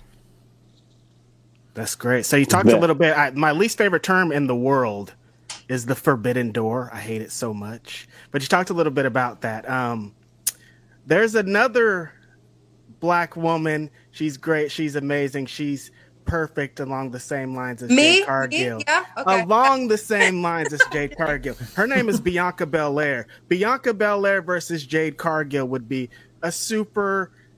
I can't even put words together to describe this match. Money, most importantly. Money. How would you feel about facing off with the great Bianca Belair? It will be great, being that Mark Henry has been the one to find both of us. Right. Mark Henry. Right. It'll be freaking phenomenal. I mean, if that ever happens, I'll be first to sign up. I don't know what will happen, obviously, with everything politically that goes on with wrestling. But I would love it to have another strong woman, another strong Black woman in the ring with me. That's what I'm here for. I'm here to make money matches and dream matches where kids, little Black girls can look at these matches and be like, you know, like, damn, like, this is crazy. Like, this is crazy. I feel like a match like that, I feel like that would be a match for the culture. That would definitely be a match for the culture. To say the least. Yeah. That would be a match for the culture because I'm sure she would put on a show like she always does. And I know I will put on a show. Always. So, I mean, I would love it. I would love it. I can't say much more about it, but hey, it's something that I would love to do. Well, Jade, I appreciate you taking the time to be with us here today on Grapsody. We, pretty much since Grapsody launched, have all been just the biggest Jade fans and supporters. You talk about haters, you're not going to find them on this show. I'm literally wearing a Jade Cargill shirt. Storm is coming right here under my hoodie. Like, this is like we're just big fans, and we have love some seeing things you coming attached to Jade Cargill. Can't say a lot about it, but just know, Righteous Reg. Yeah, that's it. I can't say a lot about that. So things are coming, things are happening. Thank you so much. Jay's hey, and there'll be announcements coming up real soon about some great music coming up. On TZ also. But yeah, thank you so much, Jade, for being a part of Grapsody and being right here on Grapsody. Ladies and gentlemen, again, it is the TBS champion. Undefeated TBS. Undefeated. 26-0. Yes. Jade Cargill. Thank you for being here, Jade. We appreciate you. And tell your daughter keep supporting it, and thank you. Thank you. Thank you for being here. No problem. You guys have a great day. you as well. All right. We had Jade Cargill right here on the show. Wow, it's crazy out here. I don't even. Jay was getting them bars off, bro. She was going for it. Getting them bars off if y'all hate. She's amazing. That character is really her, as you can see. Like, yes, she's really TBS. She's really all that. Hey, I want to read a couple of the super chats. It says, shout out to a true queen of storm, Jade TBS Cargill, trial by fire, hateful keyboard warriors, having a family, the regiment of being a wrestler. I think that's what they meant. Shit, I doubt I could handle a third of that. Huge respect and keep living your life. Man, and not just that. I mean, she is a black business owner. She has a master's in psychology. Like, she's out here, man. She's busy. Physical trainer. She just, my God, she has so much. She's everything. Let's see. Graham B said, every Saturday feels like the Rumble with Grapsody. Thank you, Graham. And Matthew says, if Cody is at the Rumble and you want a moment, he should come out as Stardust. What is the you guys stop with the Stardust thing. No, that's over. This is Cody Rhodes now. Yeah. If Cody Rhodes did go back to WWE Crazy Pipe Dream, Stardust would not. They wouldn't even They wouldn't even say S words around Cody Rhodes. Yeah. It's Cody Rhodes. That traumatized him. You think they would bring him back to trauma? That sounds crazy. Yeah, we got a couple more. Thank you. I love me some Sova. SOVA. Great interview. Take my money. And Ferthausen says, best show ever. Thank you. That was really fun, man. Yeah, and you notice that was notice it said number 1, Jade Cargill. We can't count here on the show. We actually move things in some certain order. Numbers and shit. Yeah. But a couple more topics we wanted to talk about here because one of them was a big topic throughout the week. It was Adam Cole versus Orange Cassidy. Lights out match, unsanctioned match. I hate to say I told you so, but last week I said that Orange Cassidy was going to win that match and people were going to be big mad. I believe those were my exact words. Were big mad. And right into your little trap. People were big mad. The Adam Cole supporters, Adam Cole fans, not even fans because they hate him now, right? They're like, Adam Cole is done. His career is washed. I don't know if you can call them fans anymore. Yeah, they switched. He'll never recover from this. Blah blah blah. Look, man. First off, predictable. Predictable in a number of ways. Orange Cassidy was going to win that match. Orange Cassidy had to win that match. That man had come up short at every single turn in this feud with Adam Cole. It was special. Yeah, the feud, he had been feuding with Adam Cole now for 8 weeks. And in those 8 weeks, he never got over on Cole. The most best friends got over was when, I guess twice, with Trent having pinned Bobby Fish and Trent pinned Nick Jackson. But for the most part, Orange Cassidy had... That was Trent. Orange Cassidy had been getting kicked in the balls, and he took the BTE trigger. He was coming up short. He got pinned. Like, he had to win at some point. Now, there is, of course, as I mentioned last week, a contingency of people who don't like Orange Cassidy or the indie-type gimmicks like Orange Cassidy. Like 90% of the AEW roster pretty much at this point. I don't consider him that anymore, considering he has been on the indies for 3 years. And I don't know if you've been to an AEW show, but when I see kids... And like my daughter was one of them. My daughter at Road Rager. There's a shot during Orange Cassidy and Chris Statlander's entrance when they faced Butcher and Bunny that they zoom in on a little girl dressed like Orange Cassidy. That's my kid. Kids love Orange Cassidy. Yes. And so like I don't even see him as like an indie gimmick any longer because he's been at this now. He's been on TV for years. This is somebody who wins. This is somebody who beat Chris Jericho he beat him twice, by the way. This is somebody who, I think, in case people forgot, AEW has had a number of time limit draws. They've had Bryan and Kenny. They've had Hangman and Kenny, or Hangman and Bryan, I mean. They had Cody and Darby.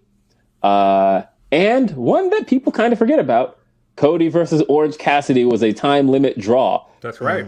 That Orange Cassidy had won. It was 1-2, and Orange Cassidy had Cody beat for the TNT title. Time limit expired. Right. Point being, Orange Cassidy is not somebody that hasn't been taken so seriously. I know is a word that would get picked apart because they'll be like, but he has a comedy gimmick.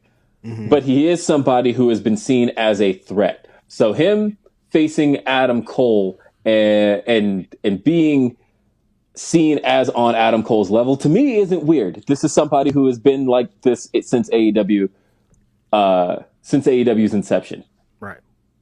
Right.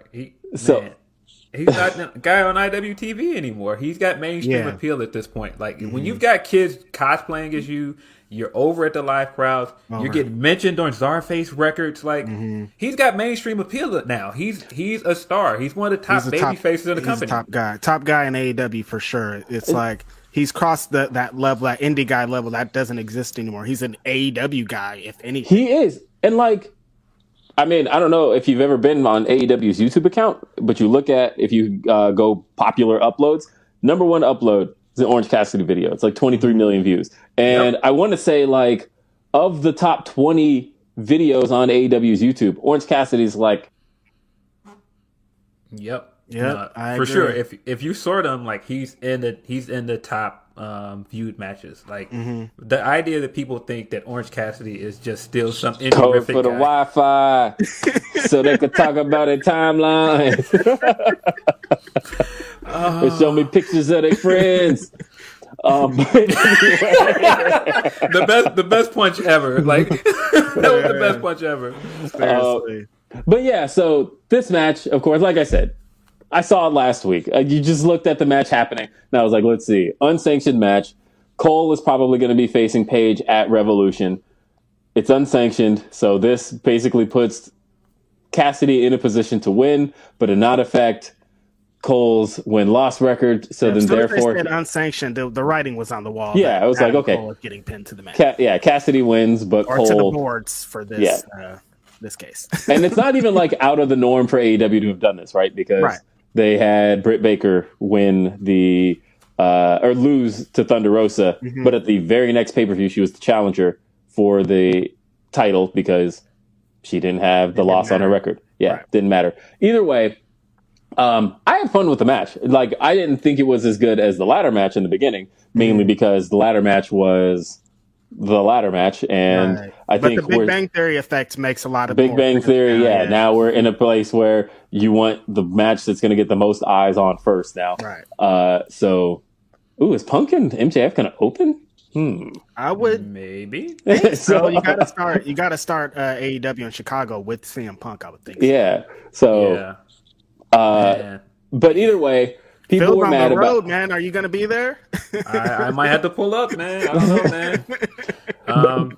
There was a lot of anger over this one, though, and I wanted to talk about this for a couple of reasons. Phil brought up just the best point, and I almost don't want to steal it from him. I need him to say it, but I will give you the setup. I will tee it up for you, and you can knock it down. But there is a point people have been making a lot where they say, you know, Adam Cole came in around the same time as Bryan Danielson and CM Punk. But, you know, he doesn't feel like he's on the same level as Bryan Danielson and CM Punk. Yeah, guys. He's neither of those guys. He ain't Punk or Bryan. And I love Adam Cole, but let's talk levels, big dog. Punk is up here somewhere. His star power is different. Bryan is the greatest wrestler in the world. Like it's just not the same. And I do think that to even say that he is taking a downgrade as a star, guys, he main evented that show. He comes out and he gets the loudest pop in most of the shows that he's on. He's not treated like any less of a star, but Rampage is his show. But to compare him to Punk, who came in straight away and got millions of views on his debut, no, it's different. We watched Cole on Backstage when Punk debuted tell everybody that he's a Punk fan. That's the difference here. Like, no, he's not going to be treated like Punk because Punk is Punk. Like, come on now. I mean, we still have to acknowledge the fact that Cole, and this isn't to downplay Cole. Cole is about to main event Revolution. Cole is, as Reg just said, Rampage is kind of his show. Like, the fact that I feel like he's had the most Rampage matches, and like he opens the show, they bring him out, crowd does the boom. Like, you know, he's somebody who is going to energize a crowd when he comes out. At the same time, this is also the guy who, he jumped from NXT. He didn't come over from having main event at WrestleMania like Brian. He wasn't a guy who was a CM Punk level star and had, you know, arenas chanting his name when he left. Like, Brian and Punk are exceptional guys. Punk's on another. Brian isn't even on Punk's level for talking about levels. You know? I mean, there's absolutely. We're talking somewhere else, man. We're talking about one guy who has headlined WrestleMania twice, and you're talking about he hasn't come in on that level because he's not on that level. What are we talking about? And I mean, and that's not a knock at Cole, but he's just not. And I mean, I thought it said it all when Kyle was on Talk is Jericho, I think, and he was saying, you know, when he was watching it from afar, you know, one of the big benefits of coming there and seeing how Bobby and Cole are treated, and they are coming out to essentially a takeover crowd every week. That's the difference in what he was doing on NXT, and I think people are missing that. That makes a lot of sense too. Yeah, I don't know. I feel like I get it. I can see, at least from a practical standpoint, that essentially I personally wouldn't want to see my number one contender lose going into a pay-per-view. Right. That part I can agree with. But if you are down on simply who he lost to, that's crazy. AEW's not even the show for you at that point. Seriously. That's what I'm going to say. That if your issue isn't that he lost, period, but that he lost to Orange Cassidy, again, Orange Cassidy is going to be around a long time. Like, speaking of people hating Orange Cassidy, another person in this match kind of along the same lines that just debuted. Hey. Ye old Danhausen got pulled from under the ring. I think people are going to feel exactly the same way that they feel about Orange Cassidy about Danhausen. Now, that whole run, they're all going to be connecting these things, so it's going to be a lot. Now, that all depends, because Orange Cassidy was a guy that when AEW first launched, he generated a lot of laughs, right? But I think it was, honestly, the match with Pac that, like, changed a lot of the perception and narrative around Orange Cassidy. That all of a sudden it was like, oh, wait a minute. This isn't just like a gimmick. This isn't just something for laughs. That when it's bell time, he goes. And so I don't know if I feel like Danhausen's the same. I don't know if Danhausen has that. I hope that. I hope so. I hope that's the case. But that's not really his shtick. Like, even when, like, in his matches, he doesn't get, like, pumped up to the super intense wrestler guy. He, like, goes comedy full 100, you know? But so did Orange Cassidy in a lot of ways. Like, you know, I saw Orange Cassidy at a number of indie shows where, and granted, Orange Cassidy was also performing as Fire Ant back in Chikara as well. But either way, Orange Cassidy had he had been performing, you know, at a comedy level at indie shows. Anytime I saw him, he got all the laughs, right? But really, like I said, it was when it came time to turn it on, he turned it on, and I feel like that got people to come around on Orange Cassidy a lot. Yeah. I wonder if, and I want to commend this particular match for that fact that Orange Cassidy, the first thing he did was he broke the sunglasses, and that's his character. I get that people don't get the humor, because I've seen people tweet this several times. I don't get the joke. His entire character is he is unmotivated. When he gets out there, he does the little kicks. It's because he's unmotivated. But when he is motivated, he puts on banger matches. That's his whole character. And I liked that in this particular story, he was not in the mood for sloth style stuff at all. Like, that was like the moment the bell rang, it's a fight. Yeah, it was a fight, and he was in intense mode. I actually liked it. But yeah, as far as Danhausen is concerned, I don't know. I know there are people who are concerned, but you know what? He got a reaction, and almost 1 million views already. And he's not going to be main eventing Rampage. Like, he's not going to be like the guy. Just like there's a place for everybody in these things, man.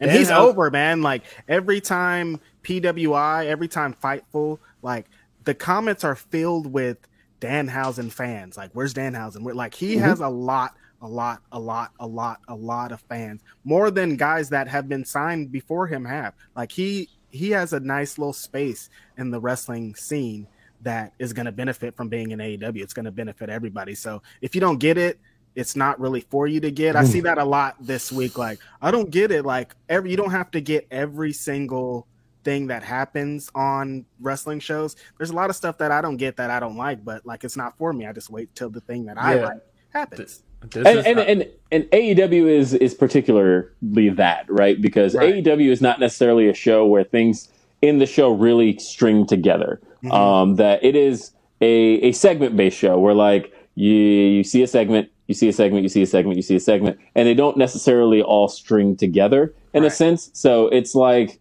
it is almost the ultimate variety show in the fact that you are going to see some things you may like, some things you don't.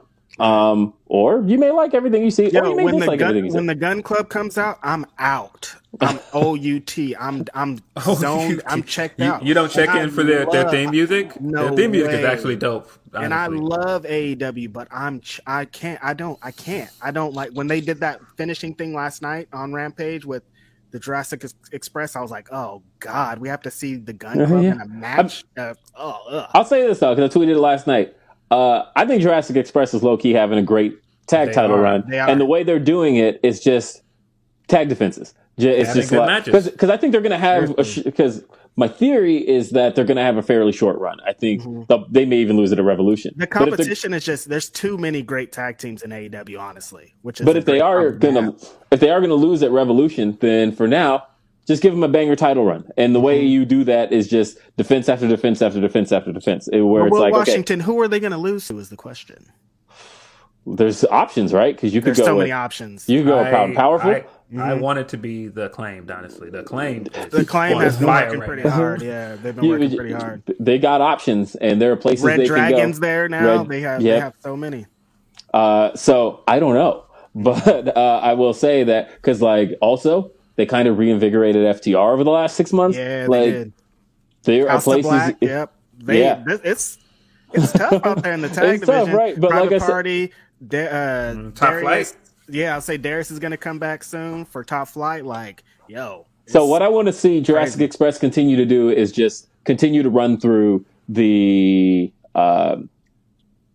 list of run through the top 5. Just keep doing this on Rampage. 5. Yeah, keep doing it. Dynamite, Rampage. Just keep doing the title defenses until it's time to lose them. And I think even if it's probably the shortest run of the tag titles that's ever been had, at the very least, Jurassic Express could be remembered as a team that held the belts and just banged through opponents. And I like it so far already because I thought the match with the Dark Order was great. I thought Private Party, I got to see traces of the Private Party that I fell in love with 3 years ago. I was really surprised how excited I was to see the Red Rope again. Right. And them come out, and they had a great match. Look, I think Private Party is essentially going to turn face at some point. They're going to be a great face tag team champions. They planted seeds a long time ago when they beat the Young Bucks. Like, those seeds are still planted for them to excel with. So we'll see. Yeah, we'll see. Hey, let's read some super chats again. Monique says, can't believe you guys got to interview the president of TBS, King Shit. I'm saying. Andrew says, that interview, smiling in awe, crying, been a Jade fan since I started watching AEW. You, Grapsody, bring the stars The out. Humper Chats. Have we seen the Humper Chats? That's the thing. They're probably stacked up. I don't know how. No, I can't get to the Humper Chats here at my hotel. I am so sorry about the Humper Chats. We're gonna have to do another Grapsody. I know. I feel like I feel like we could honestly. And Julian says, first super chat ever. This is for the inspirational Jade. Love what you guys are doing here. Joel saying he sent you a DM with the doc. Oh, Joel Pearl from cool. Pearl. Shout out to you Joel know Pearl. what? Yeah, so that just shut off my camera. Trying to pull Wolves those in up. the Wi-Fi, hotel Wi-Fi. No, it's because I'm using I'm doing the show off my iPad, right? So It's I can't because of the arches. They fuck. I heard the arches, the St. Louis arches. They fuck with Wi-Fi. But no, I did. You're right though. Something about the thing going up. Or Okay, so I have to pull these up on my mobile, and we will Shout out to Will's new show, Dad, because he is a dad, and sometimes his dad things come out. Yeah, I will be hosting Day After Dynamite, Dad. But let's open this. We are going to Joel. I just requested access because you didn't give me access to it. But so as soon as I have that access, I will open up the Humper chats. Run through those. Yeah. Adrian says, if you end up in a gimmick match against the Best Friends, it's game over. That's a big point to bring up. Anytime there's a gimmick match, Best Friends are going to win it. That's their specialty. But they have had some great gimmick matches, man. They have. Mm-hmm. You know, it's really great to see Trent back too, because he just looks awesome and he's cool. Best Friends, we didn't talk about them as the tag team too. That's another tag team. Even within their little unit, they could have 2 or 3 little tag teams. So the tag team division. I was saying a couple of weeks ago on Twitter that it might be time to have a tag team tournament with all these tag teams. It's definitely time. It's stacked. Alexander says, Gunn has grown on me. They're still geeks, but they've gotten better at implementing their characters in the story of their matches. Still green, though. I didn't want to see Billy Gunn in 1998, and I don't want to see him in 2022. God, this is Billy? Yeah, seriously. The Rock was this is Bob, but my name's Billy. It doesn't matter what your name is. Oh my God! Man. Okay, that was so messed up. The Rock just destroyed. He didn't have to do that. Derek is right here. All I'm gonna say is that Andrade Darby segment was gold. Andrade is hilarious. Look, man, Andrade not understanding that Darby doesn't work for Sting is the funniest goddamn shit. Like I thought it was already hilarious with the Tony Schiavone segment where, he's like, where is the little boy who works for Sting? And he's like, hilarious. He's like, he doesn't work for Sting, and he's like, how you know? So good. So good. How do you know? We don't know. I have had so much that segment last night of Darby basically giving the big impassioned response of I lived in my car. And I'm not scared of guys like you. And Andrade just okay, this isn't working. We need to find your boss. Yeah, where's your boss? I need to talk to the real boss here. No, this was is you can see. You don't need any subtitles. You don't need a translator. You don't need anything. Just let Andrade. All he needs is 3 sentences, and he's gonna knock it out of the park. Honestly, that's exactly what he's I been thought doing so when there. he had that promo with Cody. That was where I first noticed. I was like, you know what? Keep it short and sweet, and I think Andrade actually delivers on the mic. And I think this Darby stuff, because I think it's clear he's probably going to face Darby at Revolution. That's going to be a dope match, by the way. I'm here for it. Where's your boss? Is so funny, though, man. He was just clowning. So I do have Humper Chats. We've got Wrestle Voice. It says, donation is just for you guys being real for the culture. You guys share how you grind. You support our culture and just not draw from it conveniently. You are what we as a culture need to be for each other. Y'all keep eating, and I will be there supporting. I really appreciate that, bro. Yeah, I really appreciate that too. And today was really for the culture. Jade Cargill, Jade Cargill. Yo, come on, man. And you know what? Shout out to Chris Mueller, the doctor. Shout out to Chris. Yeah, Chris actually set that interview up, and did that just really. He didn't have to do that, and he did that for us, and I really appreciate that. Chris Mueller, Bleacher Report. Hey, man, you guys might not know this. I don't know if I told this story on this podcast, but I wouldn't be at Bleacher Report if it was not for Chris. So, I am all the time saying eternally grateful to Chris. He's done us so many solids. Appreciate that. Yeah. Shout out to Chris, man. He's helping the Grap City boys out hugely. We appreciate you. Dennis Dirtywork says, people need to deprogram themselves of the mainstream idea that comedy characters are jokes in and of themselves. Yes. Big differences between the ways WWE and AEW present character and ring work. Love the show, guys. Big love. But there's the thing. Kenny, their champion does comedy. The former champion, Kenny Omega, does comedy wrestling. Their main guys, their top guys, do comedy, and it's not presented as their big dorks. It's people think they're big dorks when they do it, but they're not presenting it as their big dorks doing it. I just don't like the selectiveness of it because when you really boil it down to what Mankind, because the New Day is doing comedy, like let's even keep it current though. RK Bro. Bro. This is a comedy act. Yeah, it's a comedy act. We just had a fucking spelling bee on. Yeah. Come on. Yeah, I mean, when you look at The Rock, what The Rock is known for, he's known for the catchphrase and all the stuff. Mm-hmm. It's a comedy act. His hottest moments as heel Hollywood Rock that people love, it's a comedy act. They got the laughs. Hey, so I even just a lot of what Stone Cold did, a lot of what John Cena did, like a lot of this was comedy. The Thugonomics stuff, it's the same thing. Comedy. It's meant to be comedy. Mm-hmm. So last couple of things because I just happened to catch my battery percentage and it just hit me with the 10. So I'll read a couple more things. Irene says comedy acts like OC and Danhausen make some fans feel ashamed of watching and betrayed because AEW is supposed to be serious wrestling for them. I don't remember them ever saying that, by the way. No wrestling is serious, guys. That's the thing here. No wrestling is serious. It's wrestling. It's two, and at the end of the day, it's two people in their underwear fighting in a ring in the middle of a big thing. Come on. Ryan says, just want to say you guys rule. I had you on while I shoveled snow, and you provided needed entertainment. Big stars get big interviews. Thank you so much, Ryan. That's what some would say.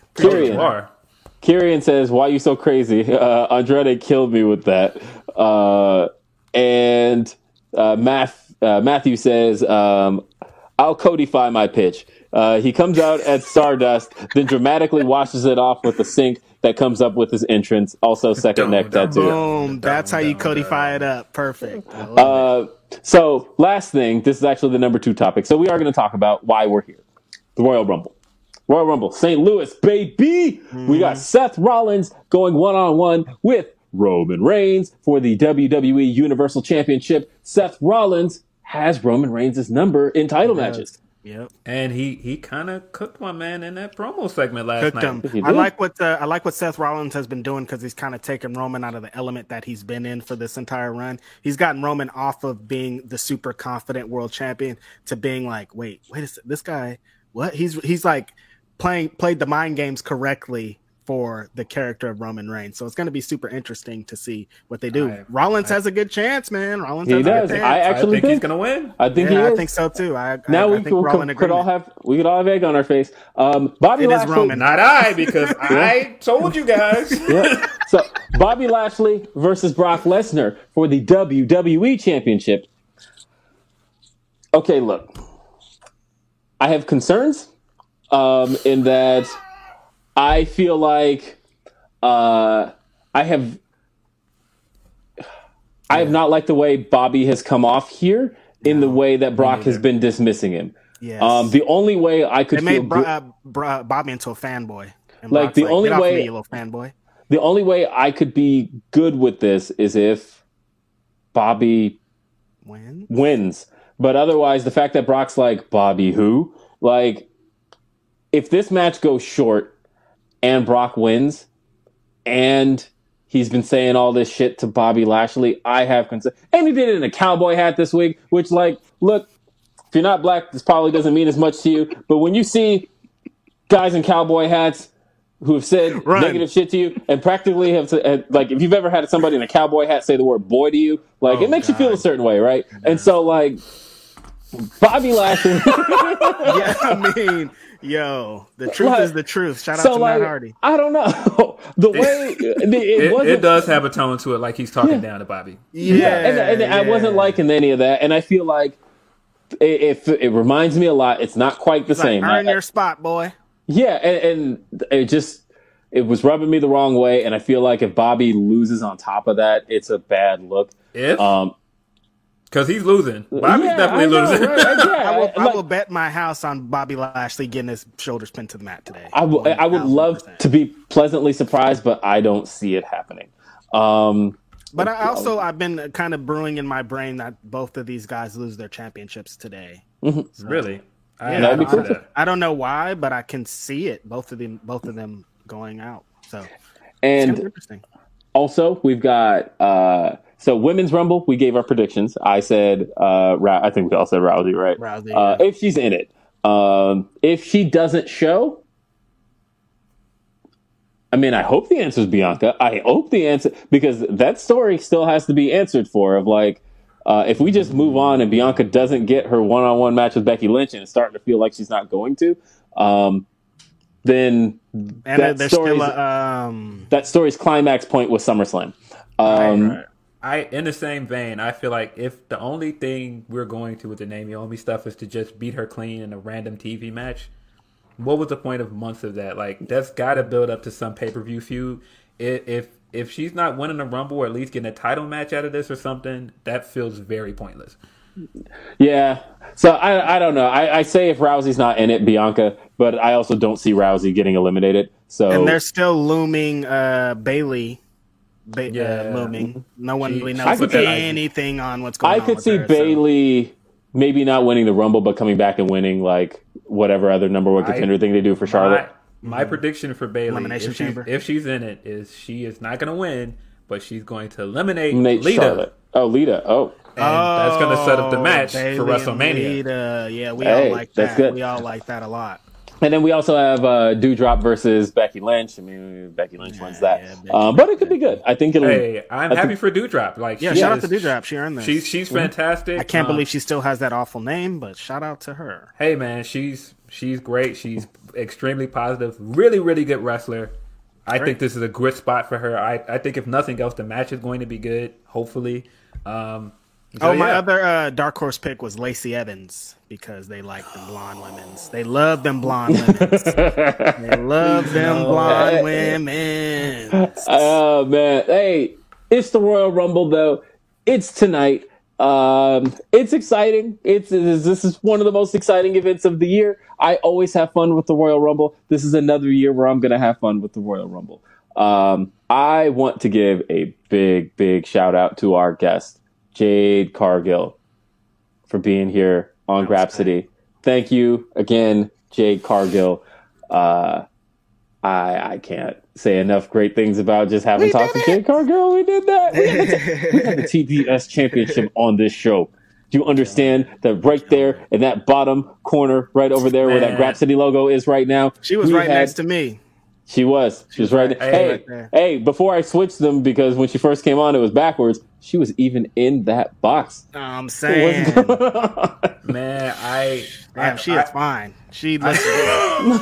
She's fine. She's confident. She is just, lucky man, her husband. Jeez, man. So I made the joke that it looked like I thought the coolest thing about her being her is it felt like she was fresh off the win. Like she had the title win belt on. Yeah. She had the title shirt on. Wow. I was like, this is dope. She brought the belt, y'all. We are out here. Come on, man. We had the TBS Championship on Grapsody, and she gave it up too. She's trying to fight Brandy. She's trying to she is ready for the smoke. I loved it. It was perfect. So good. So happy. Folks, thank you for being here for this edition of Grapsody. Hey, if you're in St. Louis, hit us up because I'm going to be around. Phil's around. Reg is going to be watching at home. I'll be watching, tweet me. Yes. Tweet. But yeah, holler at us. Because I have a feeling, like, I'm trying to go get something to eat. All I ate before this was airline peanuts, so I am ready to get some actual food. That brother is starving. So, so Phil, if you were down to go get lunch, like right now, yeah. I can eat. Yeah, y'all gotta fill up after what we just did, man. Come on. Yeah, so let's go grab something to eat, ladies and gentlemen. This has been Grapsody live from St. Louis, Missouri. I'm Will Washington, and actually, you know what? Let me make sure that I got through every super chat. Just a couple more. R. Dickinson says Jade was excellent on the pod, but she needs to do more. Okay. Myron says, who you guys got for Iron Man / women and surprise NXT entrant for both Rumbles? Surprise NXT for the men, I'm guessing Gunther. For women, I'm guessing Io Shirai or Dakota. Yeah. And I could see Charlotte because she's ridiculous doing the Iron Woman thing and not winning. Yep. And Chris says, this was an awesome episode, fellas. I'll be at the Rumble as well. Hope to see y'all there. Thank you, Chris. Rumble, baby. And thank you for being a part of Grapsody today. I'm Will Washington, for Phil Lindsay, for Righteous Reg. We will see you next time. Have a great afternoon. Peace. Peace. This is the story of the one. As a maintenance engineer, he hears things differently. To the untrained ear, everything on his shop floor might sound fine, but he can hear gears grinding or a belt slipping. So he steps in to fix the problem at hand before it gets out of hand. And he knows Grainger's got the right product he needs to get the job done, which is music to his ears. Call, click Grainger.com, or just stop by. Grainger, for the ones who get it done. When you need mealtime inspiration, it's worth shopping Kroger, where you'll find over 30,000 mouth-watering choices that excite your inner foodie. And no matter what tasty choice you make, you'll enjoy our everyday low prices, plus extra ways to save, like digital coupons worth over $600 each week. You can also save up to $1 off per gallon at the pump with fuel points. More savings and more inspiring flavors make shopping Kroger worth it every time. Kroger, fresh for everyone. Fuel restrictions apply.